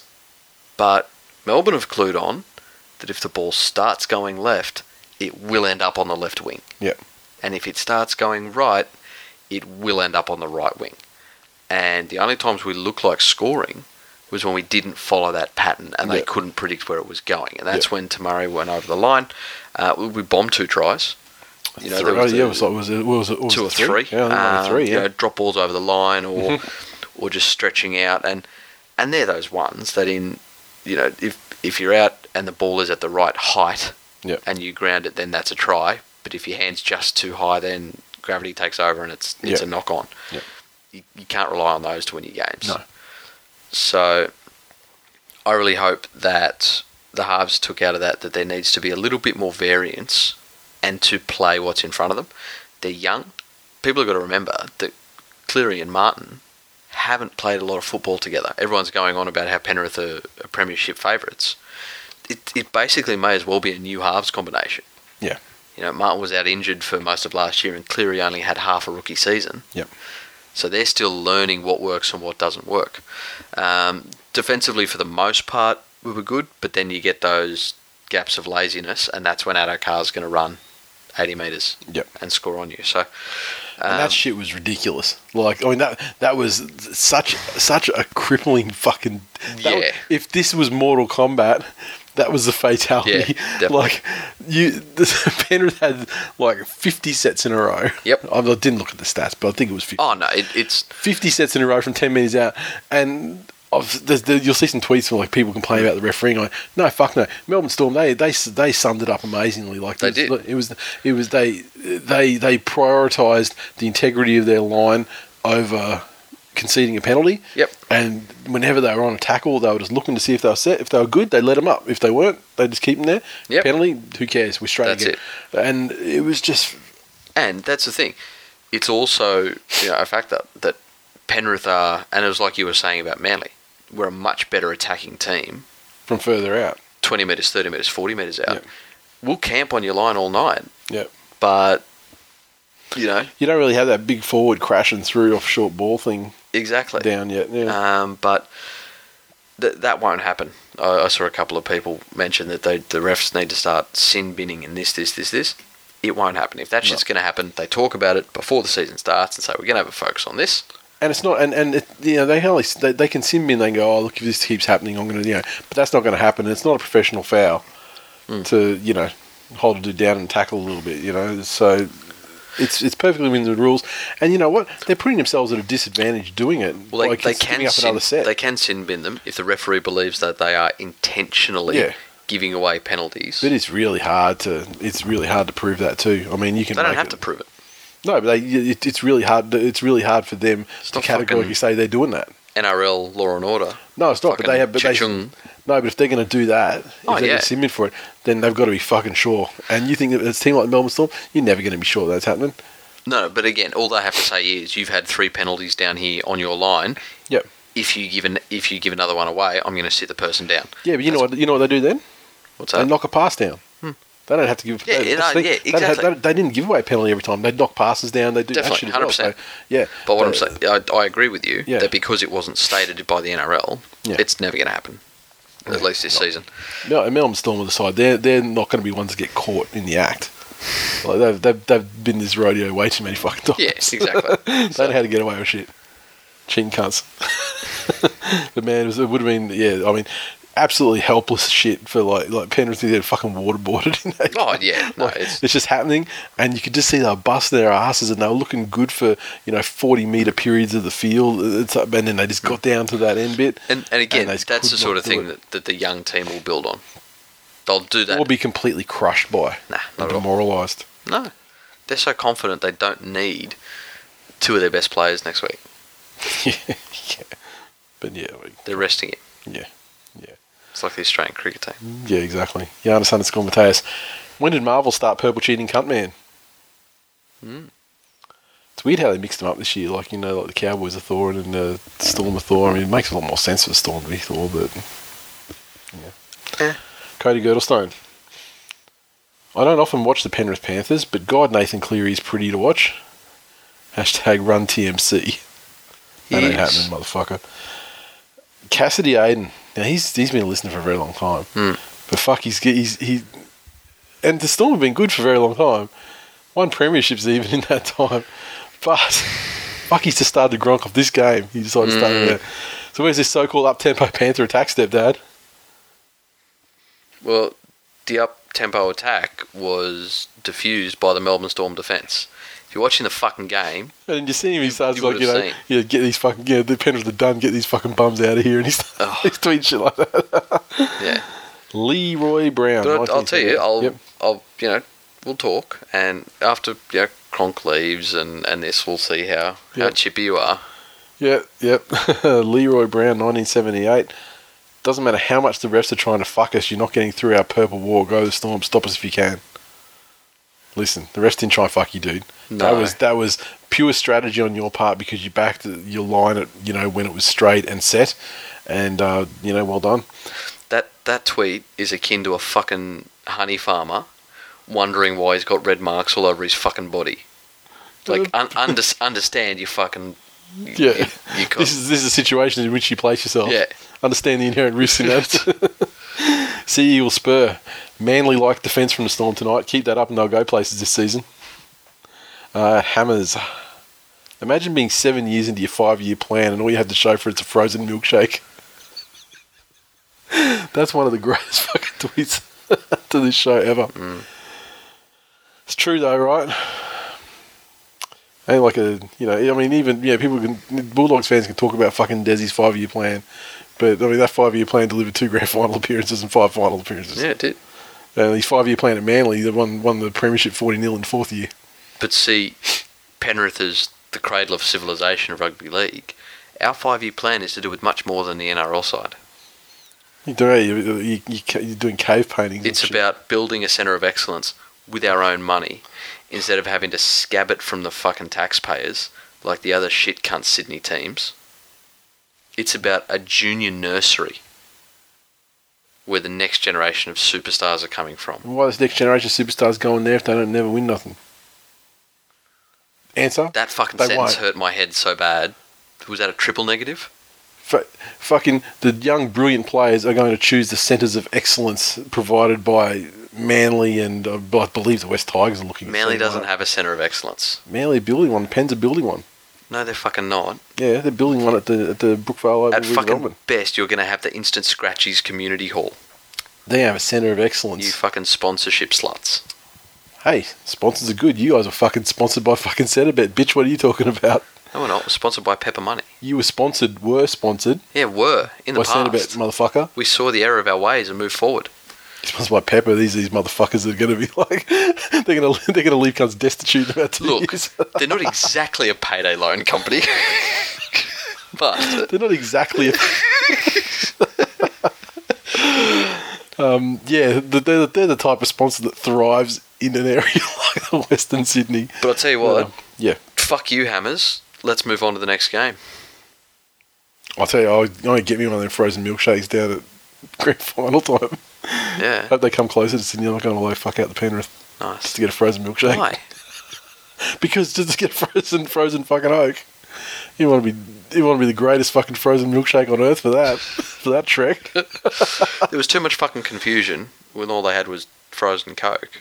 Because they just thought it was ice and Coke in the one cup. Just Mario Siegs. Normally I say this only sarcastically, but Jay's team really were so brave. No, we're fucking brave. Warriors 28 defeat the Titans 22 at Mount Smart. Crowd just over 10,000. Fucking sort yourselves out, Kiwis. The Warriors 28 came from tries to Johnson, Fusatua, Tuvasa Shek, Foran, and Hoffman. Sean Johnson 4 or 5 conversions, and the Titans tries came from Copley, Vito, a double to LG, and Taylor 3 or 4 conversions. Yeah. So Hammers a frozen milkshake after 7 years of a 5-year plan doesn't look as bad when you compare it to losing to the fucking Warriors, does it? Yeah. I'll take a frozen milkshake, thanks. Yeah. And like Penrith have got a 5-year plan. I mean, the Gold Coast have got fucking the plan. They don't know what plan is. They got a 30-minute dream. Yeah, which usually happens after that cool, crisp fucking blast to the brain that ice delivers. Look, the Warriors' spine showed some glimpses of what it's capable of. Yeah, not really, but I think their best levels in this game should be their worst performance of the season. And you'd be happy with that. Luke's, I don't think ever going to be the Isaac Luke of South Sydney. He's like the Isaac, like it's like the Australian dollar to the New Zealand dollar. He's like turned into like the budget Isaac Luke.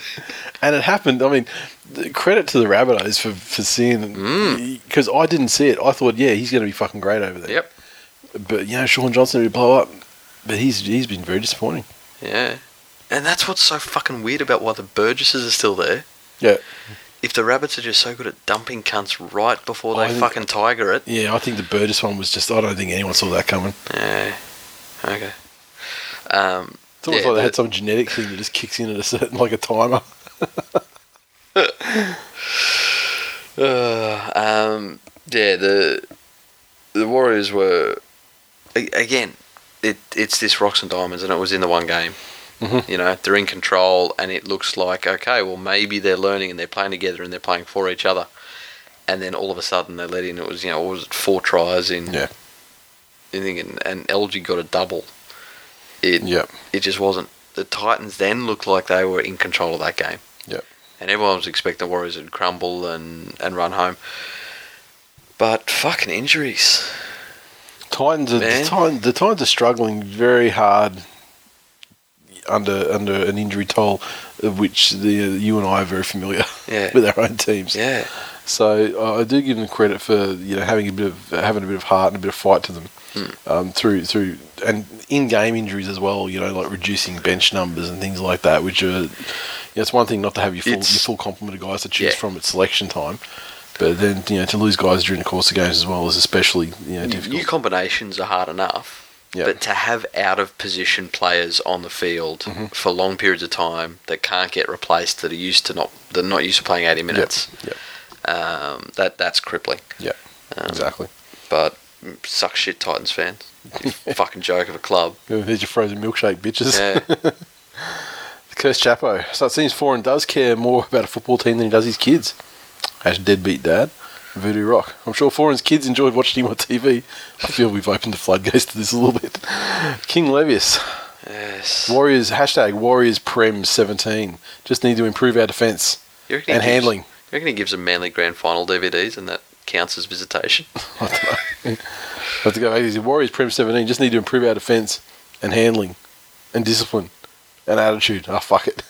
Warriors Prems 18. Magpie Warrior 95. Easter came 2 weeks early with the Messiah resurrecting the Warriors season from the dead. Foreign the difference. Kiwi spine on fire. Relax, son. Giannis _ Mateus. If the Warriors only played wheelchair rugby teams on grass for the rest of the year, you still can't guarantee an undefeated season. The St. George Illawarra Dragons 28 defeat the West Tigers 6 at ANZ in front of a crowd of just over 13,000. The St. George tries came too. It was a hat trick to Nightingale, and it should have been 4 really. Laffey with another one, and McDonald with one. Witt at 3 of 5 conversions, and a penalty goal to Lisa Nalmau. And Tigers try to Kevin Nagama, conversion to Mitch Moses. That's it. Fucking Nightingale is officially now the world's youngest old man. Yeah. Turn back the fucking clock. Yeah, I mean, a lot of it was like winger finishing gifts. But I mean that try. Then there was that movement after he'd scored 3 tries already when Laffey sort of tunnel balled that ball back. I mean, if he had have actually played before that or whatever, he could have. He was up in support. Could have played it, passed it straight to him, and he was over. Like, amazing to think. I mean, that's Kevin Nagama for you, man. Oh, so was no Fulham out there, the poor cunt. I mean, he's not usually the world's worst defender, but man, he does have trouble when he's left to hung out to dry by his guys inside. He has a lot of trouble figuring out whether he goes with them or hangs out. And in the end, what he does is just that he just places himself there on a platter to be like 3-on-1 or 2-on-1 or whatever. Like he's just a little bit indecisive. But we were talking about that before. A good team, though, will look at those defensive deficiencies and say, well, okay, we need to fix this. Yep. Do you fuckers need to do extra training on what to do on our style of defence? It's for this situation, I think it's just one of those based. He does not fucking trust the guys inside him. Yep. And so, but having that, because you remember there was a game in Manly last year as well where they just fucked him up. It's just. Because he had when you get someone like Moses hanging out there, you're right not to trust him. But again, you've got Moses, you've got Nagama, and then you got an offer out there. Yeah, they're not known defensive players. Noffa's solid and he's strong and close to the line. He's fine. But what I'd be asking as a Tigers fan is why wasn't something done to improve that structure? Yeah. Why don't they know what they need to do in given situations? Mm-hmm. Why isn't, if you've got somebody as talented and, positionally capable as Tedesco, why aren't you looking at what other teams are doing successfully and bringing him up into the line to have that extra body there? Yeah. You look at what Darius Boyd does for the Broncos. Yep. It's something. But the Dragons are just doing very simple things very well. Yep. They're just playing good quality core rugby league, mm-hmm. And the Tigers just didn't look to have any sort of structure or future in mind for their plays. They're still doing that. We need the miracle play. Yeah. Every single pass. They had more possession and a completion rate north of 80%, and they could only bust through. And playing for the potential slots under a new Ivan Cleary regime. Yep. Which they surely, if not confirmed, they surely knew it was going to happen over the coming weeks. That's it. So, it'd be very interesting to see what sort of game they play this week, and it'll all be put down to Master Coach Ivan. Yeah. But I wonder what the result of this game would have been if Cooper Cronk announced he's leaving the Storm the week prior. Yeah, and people knew they needed to justify their fucking wages a little more. Yeah. Sharky Day 44. Poor Tigers fans hadn't even had a chance to lube up before the Dragons started pounding raw dog style. Devonhead. Big Four aren't even worth a Happy Meal on today's performance. Hashtag Tigers in decline, of course. Saguna. The sad thing in all this, the Tigers are only 2 points outside the top 8. You need to fucking slow your roll, Saguna, because, they might be 2 points outside the top 8, but they got like a negative differential in there. The last couple of weeks, they got like fucking minus 90 on there for again, so it doesn't matter if they're fucking last. And the only new fans you're getting are superstitious Asians because you're on negative 88 for and against. Yeah, and absolutely busted for and against for the year 5 weeks in. Yeah. So, there's time to fix it, but geez, a fucking long mountain to climb. There's still a lot of fixing to be done. Yeah. So it's you can't have yourself that badly fucked after such a short time. You don't even have that usual Tigers luxury of a couple of 40-point wins early on in the season. Yeah, exactly. You're blowing that already. One-eyed Tiger. The NRL consists of 15 professional clubs and a bunch of disorganised park players who get together once a week to kick a ball around. So, fucking where's your Saguna story, Saguna? Yeah, fucking Saguna. Rusty Hardup. Hashtag Tigers in decline so much it hurts. This amount of emotional abuse can only come from a club that produced Matt Lodge, in brackets, shit cunt. Look, you guys didn't produce Matt Lodge. I believe he came out of the Penrith junior system, didn't he, before he went to the Storm and never appeared for the Storm, I think. He came out of... And then he came halfway through. He came out of Blacktown. He was Blacktown. They're a Manly feeder club. Well, no, now. But, it wasn't Workers. It was the other one. No, it was a patrician, whatever. Yeah, it wasn't Workers. So it was actually the Penrith one. Yeah, we keep the fucking shining human beings like young Matt Moylan and put the shit cunt, one punch killer supporting fucks elsewhere. To Melbourne, but then I remember. Then the rumor was that he got sacked mid-season from the Storm because he threatened to punch Bellamy or something. So he ends up at the Tigers. And that's when he goes and it's nice and you die. Like all this tongue-in-cheek stuff. Yeah. But I would seriously be fucking concerned about the mental state of your coach if he's hiring someone who is known to have threatened to punch Craig Bellamy in the face. Obviously has fucking problems with authority. He has problems with he has problems with Germans. He has a problem with German females. He has problems with children and families. Yeah. Living in New York City. He has problems with Americans. As much as, the point's been made very clear previously, but this is one that I would really be fucking concerned that, is he thinking clearly? Yep. Get your head out of your MILF and fucking... Josh Hill 2002, embarrassing Wests. Cleary won't be an overnight solution to a club that scored less points in the last 4 rounds than they did in round 1. Cody Girdlestone, beautiful win by the boys. Gritty defence and only let the one try in, which was off a lucky error for them. Frogmore, it's a good season when you've had more coaches than wins.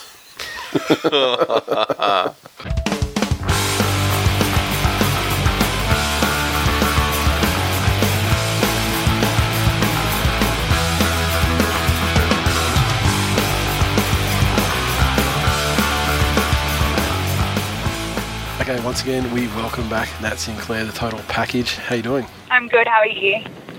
I'm great. I can imagine. Hey. I can imagine. I'll tell you, my mood has improved 1,000%. I can't believe everything we spoke about being really unlikely but possible to occur over the past few weeks has happened with Manly. It has. So I feel like at the end of today's little chat, we probably should talk about how, they might go close but not quite, and they'll probably go win again. Grand final tickets locked in. It's very exciting. They played so well. It's such a good game. The Roosters Manly game. They played really well. So it's really nice to see. Actually, I'm happy for you. Not so much my own team, but if you can, luck to us. What did you make of that game? Honestly, the first 70 minutes, it was like, to me, it was like edge of your seat. Like, it was almost like we're playing in the finals game. That was how intense it was to me. I just haven't seen pressure like that in such a long time, and the 10-minute long last tackle options and all that sort of thing. It was so exciting to watch. But then you kind of, when the first time they got the ball in about half an hour and they run the field and score a try, it kind of just showed that Penrith, as much as, we're improving and we're okay, we're not in that top, 20-15% of teams at all at the moment. And I guess that's something we're going to have to work on, because it's just been kind of haunting us for the past season and a bit that, we can get it done against the lesser teams or whatever. But then as soon as it comes to, a really competitive team, we don't quite have the, stamina to get over the line there. So it's a bit frustrating, but hopefully we can work on it, learn from it. To be fair though, that Storm defence is probably the best regular season defence that we've seen in forever. Well, I said afterwards, that one game display was nuts. It was crazy. I said somebody, we probably would have scored about 20 or 30 against any other team, given that confusing passage of play that we were doing, and it really tricks a lot of teams. But they really showed, I was saying, I hope our players can at least come away from that, and they've seen that in the flesh, and they can learn from it, and they can see what they did and try and mimic it a little bit, because defence wins premierships, and they showed exactly why. Yeah, for sure. Massive desperation. I've seen anything like it for quite a while. Yeah, it's great. And now, of course, we just had some breaking news this afternoon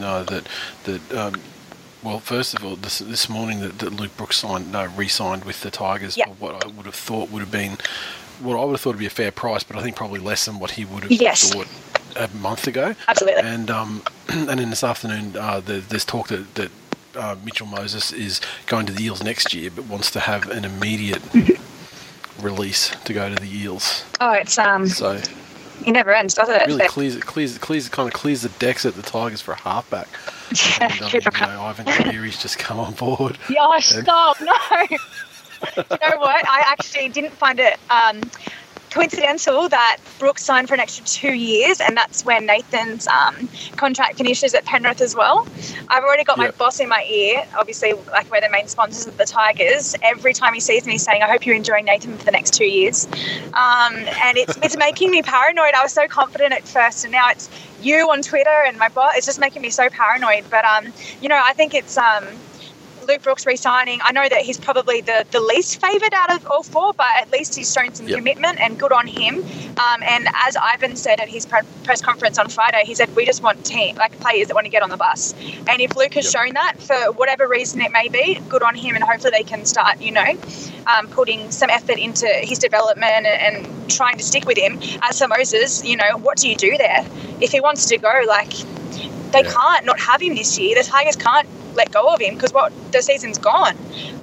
It's tight. I don't know, as a teammate as well, what I would think, and I know they're all very close knit there. So I guess it's disappointing, isn't it? Whether we're hearing the full story or whatever's going on, but to me it sounds like a little bit of a tantrum move. But it's interesting. Let me tell you, we're only getting the real opening shots at the moment too. So I mean, probably this time tomorrow we'll know heaps more about it. I saw it from Danny Wilder on Twitter. I don't know how credible. I think he's okay sometimes. But he said that the Tigers, Ivan reviewed their offers and put across significantly lower ones, as Luke Brooks has seen. I heard 300,000 less. Yeah, and then he's basically been like, well, I don't want to take that. And then he said, I want an immediate release. And they've said no and pulled his offer at the same time. So he's really gotten himself into a little situation there. It's interesting to see what the true story will be coming out. But I guess we'll just have to wait and see. Yep. Okay, and that one actually, I mean, talking about the Cleary, we had a De Niro, D3NIRO, sending us through a tweet, and he asked you about how long until he follows the old man to Shitsville. And so I guess potentially 2 years is the temporary answer. I guess it depends how we're going. I think in that 2 year period, if Penrith, I know we're signing everyone left, right and centre at the moment, but you'd have to think about locking him down for a little bit longer, because I think he's shown that he's definitely a future. He's someone that's definitely good to revolve the next 10 years around. So if I was Penrith, I would be looking at increasing that again to guard against that sort of thing. But if I was Nathan, I'd be waiting around to see, are we going to deliver on our potential that we showed last year, or is it going to be a, close enough but not good enough thing for the next 2 years? And then you've got to really think, where do I want to be? So yeah, we'll see. Fingers crossed. Yeah, we had a De Niro, since we kind of got to his question by ourselves today without just naturally. His other one he said was, is James Roberts the laziest, most overrated player in the NRL? Oh, he's up there. Isn't he? Yeah. I think there's got to be lazier ones. Oh, there has to be. There are guys that have shown single seasons of laziness, like your Dave Taylors. Yep. And there's others. You'd have to say the Burgess boys as well, wouldn't you? This year especially. Being gifted with the size and the skills that they do have, and pretty much turning up with shit every week. So especially the twins. Yeah, no, it's yeah. So I guess Sam kind of still tries. Like, it feels like he's trying, but he's just got hands like feet. Yeah, hands like feet. That's exactly right. But I guess there's nothing more frustrating than a lazy player, because you see them be brilliant and then you see them not give a shit, and put in no effort, and then you see the ones trying their hearts out and not quite getting there every week. So yeah, he's up there. Yep. Ben R47_. He said, have you ever met Gus? And if you have, what's he like in real life? Oh, look, I've briefly met him, a few times, as you do, like being in the same place for so long. Yep. He's just like he is on TV, I guess. He's quiet. He just goes about his business. He's very all-knowing. When he's there, you can just see him absorbing everything, and I think he's got a good relationship with the players, so that's a plus. I think he's a good mentor for some of them, so that's what I've seen of Gus.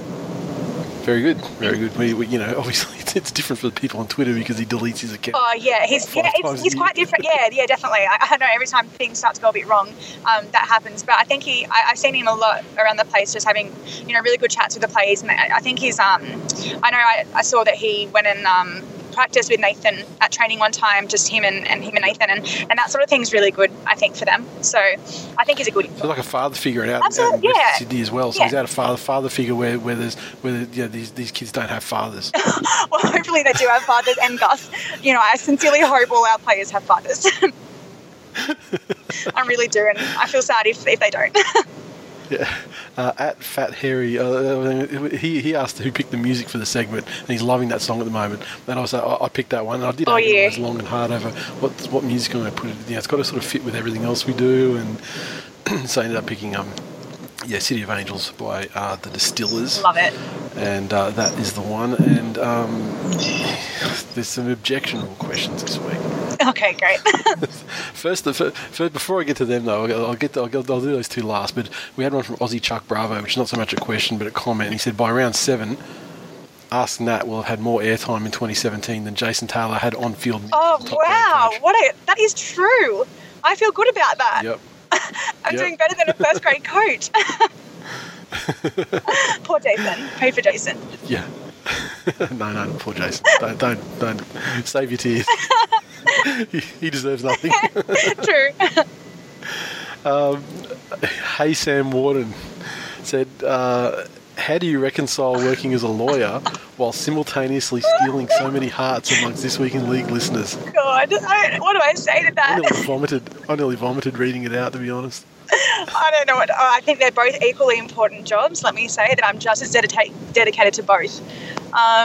So he's talking more like, okay, so what about, is there a conflict of interest?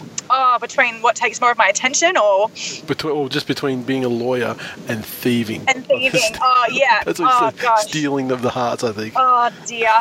I don't even know what to say. That's creative, because it went right over my head, so well done. He's outsmarted me. And I had another one. A friend of mine at Aussie Blackwell on Twitter asked me to put a question to you this week on the show, but I'm not sure where he actually specified what it was because I couldn't find it. But I remember the gist of it was, what are your feelings on Star Wars? My feelings on, you know what, I've never watched any of them. I don't know, I hope that's not disappointing to anybody.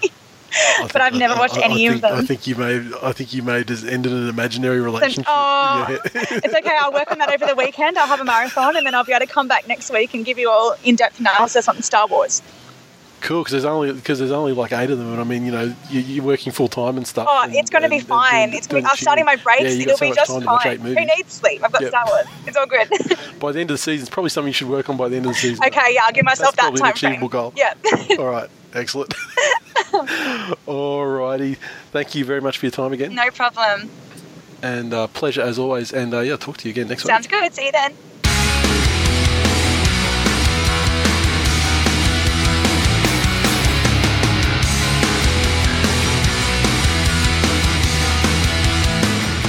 Previews. Okay, first up, Broncos take on the Roosters. And this one, Broncos are unchanged as far as the 17 are concerned. Cody Nikorima comes into the 21, but you know how that goes.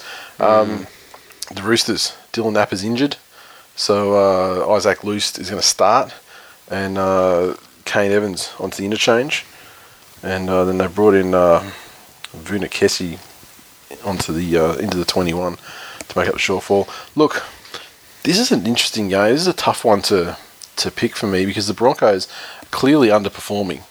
But they're kind of performing at a great level for either full games and just coming short, or for most of games, and they're kind of playing fairly well mostly. The Roosters were undefeated until they obviously met the unstoppable team of Destiny Juggernaut last week, so you can't really fault them for that. That was a hard fought game and it was tied until the last couple of minutes. It's tough. I mean, I guess if anything, it's a test for the Roosters to see what they're about, because Mitchell Pearce is terrible at Suncorp traditionally. Most of that's been in Origin, but it's not a happy hunting ground for him. And the Broncos obviously reasonably safe recently at home, so it's a tough one. Are the Roosters that undefeated real deal that they were until last week? They're predicting rain Thursday. Okay. So I think if it's that sort of light shower that doesn't do much but makes the ground a little bit slippery, that won't have much of an effect. But if it is really heavy, the way the Broncos played wet weather footy last week, I don't think sees them winning this game. And the Roosters played fairly expansive. They didn't mind chucking the ball around last week in very wet conditions. So it's just tough. I just don't know which version. I just don't know what to believe about the Roosters. But look, I'm just going to go the Broncos at home, and it's just because it's the Broncos at home. I'm just not a massive believer in the Roosters at this stage. No, I'm not either. But having said that, I wouldn't be surprised if they went and came out and played a strong, solid game like they did last week. And because sometimes 80 minutes of that's enough to get over these Broncos this year. Yeah, look, there were a couple of Roosters players last week who were reminded of who they are. Mm-hmm. Like Tupu was reminded that he's not a State of Origin quality winger. Yeah, Letters was fucking. When you're getting done by guys like Nate Miles, and Uarte even on the yardage. So the Knights take on the Bulldogs in the early pub o'clock game up there in Newcastle. Why the fuck are Canterbury getting all these early games? I don't know.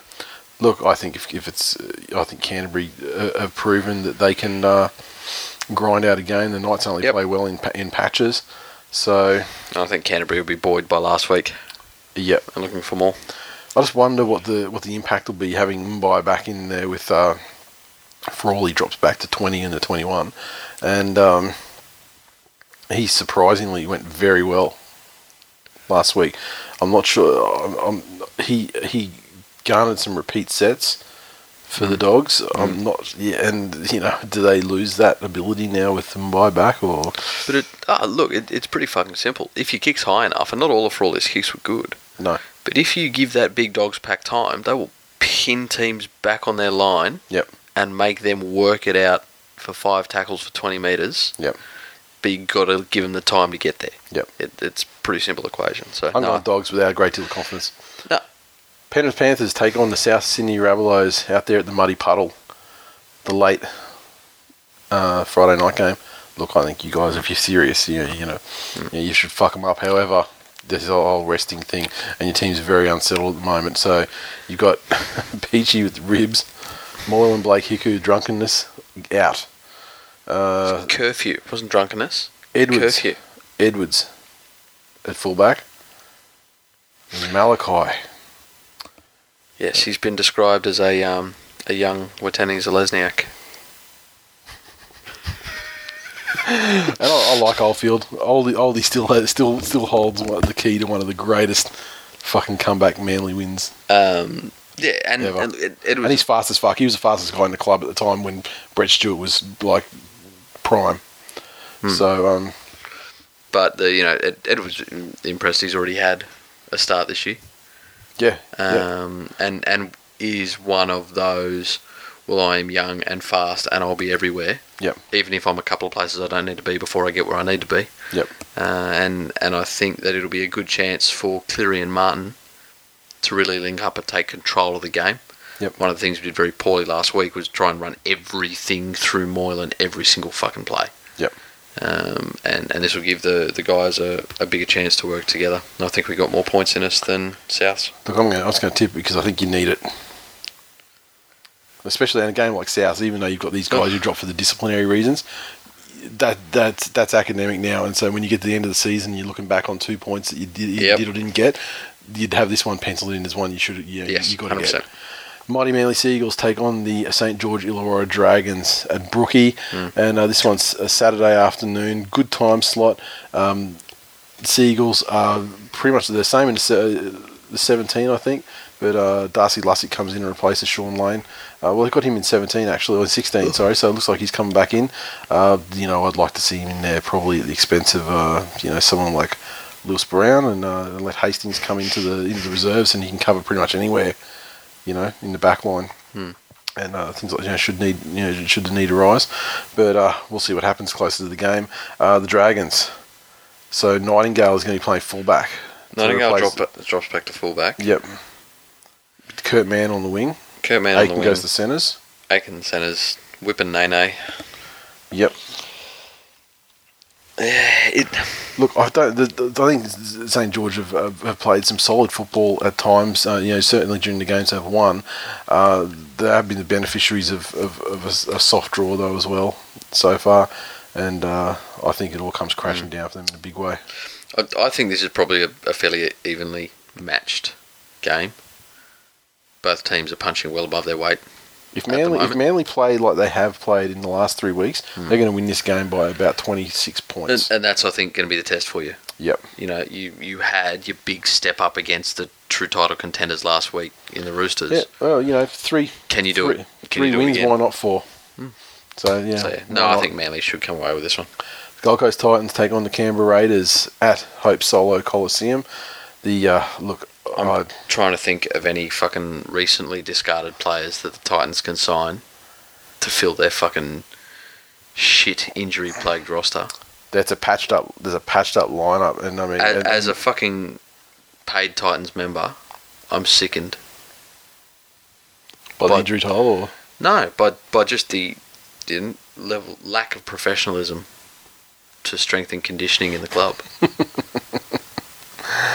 Yeah, look, I would expect Canberra, like I said with you guys in the South game, Canberra would have this one penciled in certainly as one that they expect to get the 2 points, especially a side that's actually strengthened with Whitehead returning this week as well. Yeah. So they've been playing well lately. Even with the loss to the Broncos, they played well. Certainly the level they played in that game was enough to dispatch a patched up Titans side. So I'm going to give Canberra the win here. Definitely. Cowboys take on the Tigers up at 1,300 teeth.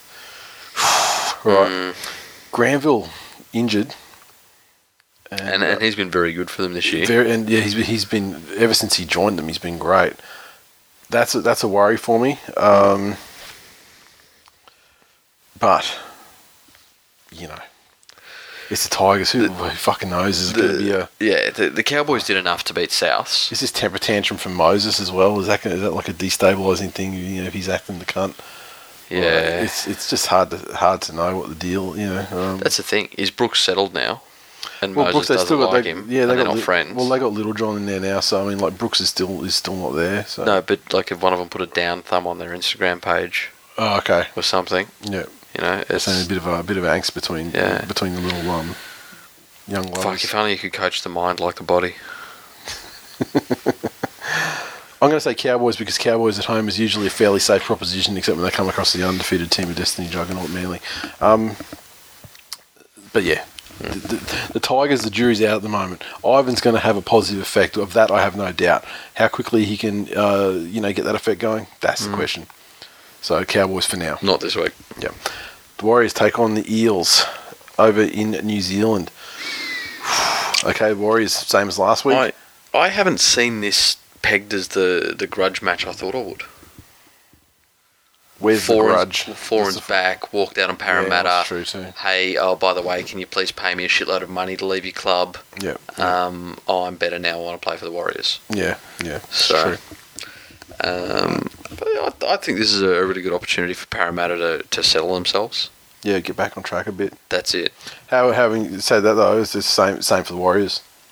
Capitalise on last week and build. It is, but if you had to put your dick on the chopping block and pick which one of these teams is more likely to stabilise and build. Yeah, because the Eels played fairly well for a large part of last week. The Warriors, however, were playing a patched up Titans side and managed to just jag the win. So exactly. I'm going to go the Eels, but I don't have a lot of confidence in that one because you never know. I mean, the Warriors do have their run at some point of every season. It's not enough, but they do have it. Yeah. And was last week the start of it? I don't know. Oh, look, I think their points last week came from some broken field and a couple of opportunities taken. Yeah. Whereas Parramatta's forwards have been fairly impressive this year, I think. Yep. So I think they'll win that battle and go on with it. All right, Storm take on the Sharks down at the Korean Housewife. And, this is a big team clash, grand final reenactment. Both sides in reasonable form in the Storm. The Sharks last week undoubtedly let those Knights back into the game. Just when you think they were back on track, and then they had that game last week. But How many times do you see this in rugby league though? A team that should flog somebody only just scrape by or lose, and then the next week step up and come out and look like amazing. I'd love to be a fly on the field and hear some of the sledges Jack Bird gets. Yeah. But his worth and his value. Storm at home though. That defensive performance last week. I mean, if they can do something like that on a weekly basis, they're going to be very hard to stop until the business end of the season. Yep.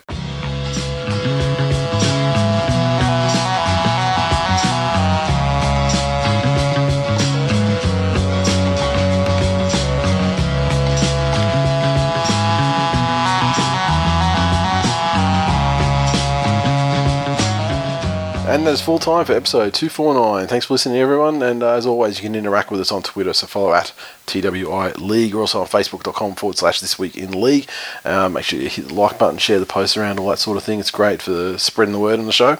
iTunes. We have a review this week, and it's a very nice review. I mean, as they mostly are, from the old Turtle Killer 197 on Twitter that we heard from this week. 5 stars, podcasting genius. Just finished listening to every 2016 episode. Absolute gold, schnitzel gold. Do yourself a favour and listen in. Fantastic. Absolute gold schnitzel, gold-schnitzel. And you know what? Gold. He was able to express what he wanted to put in his review eloquently and with a range of words that portrayed meaning to whoever read or listened to it. Instead of using a shit catchphrase. He's new.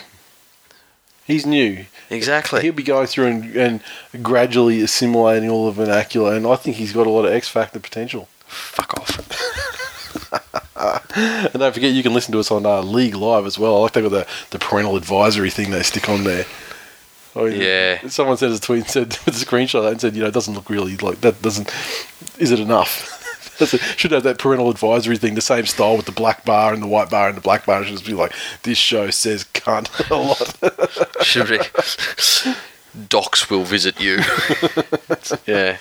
Supercoach, Odie McOat face on top again. Lucky Punks, Ebenezer Rascals, Dingbats, Jimmy Pete's World, the Journeyman, Reach Around Robbo, Friday Night Lights, the Junior Mints and the Wendells. A lot of familiar names up the top there. And tipping, One-Eyed Tiger _ he's on top again, out by himself. Rascals, Benham like Fui, Mario Siegs, and Panto 1 point behind. And then 1 point behind those guys, you've got Chimpanzees, Toozy, TBI Dragons, Fabs, and Toto TV. I think it's interesting that One Eyed Tiger is on top because he's clearly a Tigers fan. However, my tipping competition success always ebbs and flows with the success of Manly because I won't tip against my team. Yeah. It's a character thing. Yep. Lack of being a shit cunt. Yeah. If One Eyed Tiger, he's banking points that I suspect he got 7 last week. I'm pretty sure the 8th game wasn't the Tigers one. I'm pretty sure he got hit with a fucking surprise somewhere else. I think he might have tipped East. I think he might have tipped the Broncos. That too. Pretty. I mean, like I think I got like 5. I mean, and then like I probably tipped the Broncos. Yeah. I definitely tipped East, but I probably I might have even fucking tipped the Tigers because of dumb fucking, because it's what you do sometimes when you're fucking young and dumb. Stay strong, Tigers fans. This is the beginning of something beautiful. This is the beginning of the next coach. You can put this season behind you and concentrate on being the premiership force. Yes. Next year. Exactly. And then the year after, and then you get a frozen milkshake, and you know how it goes. That's it. Well done. Talk to you next week. Later.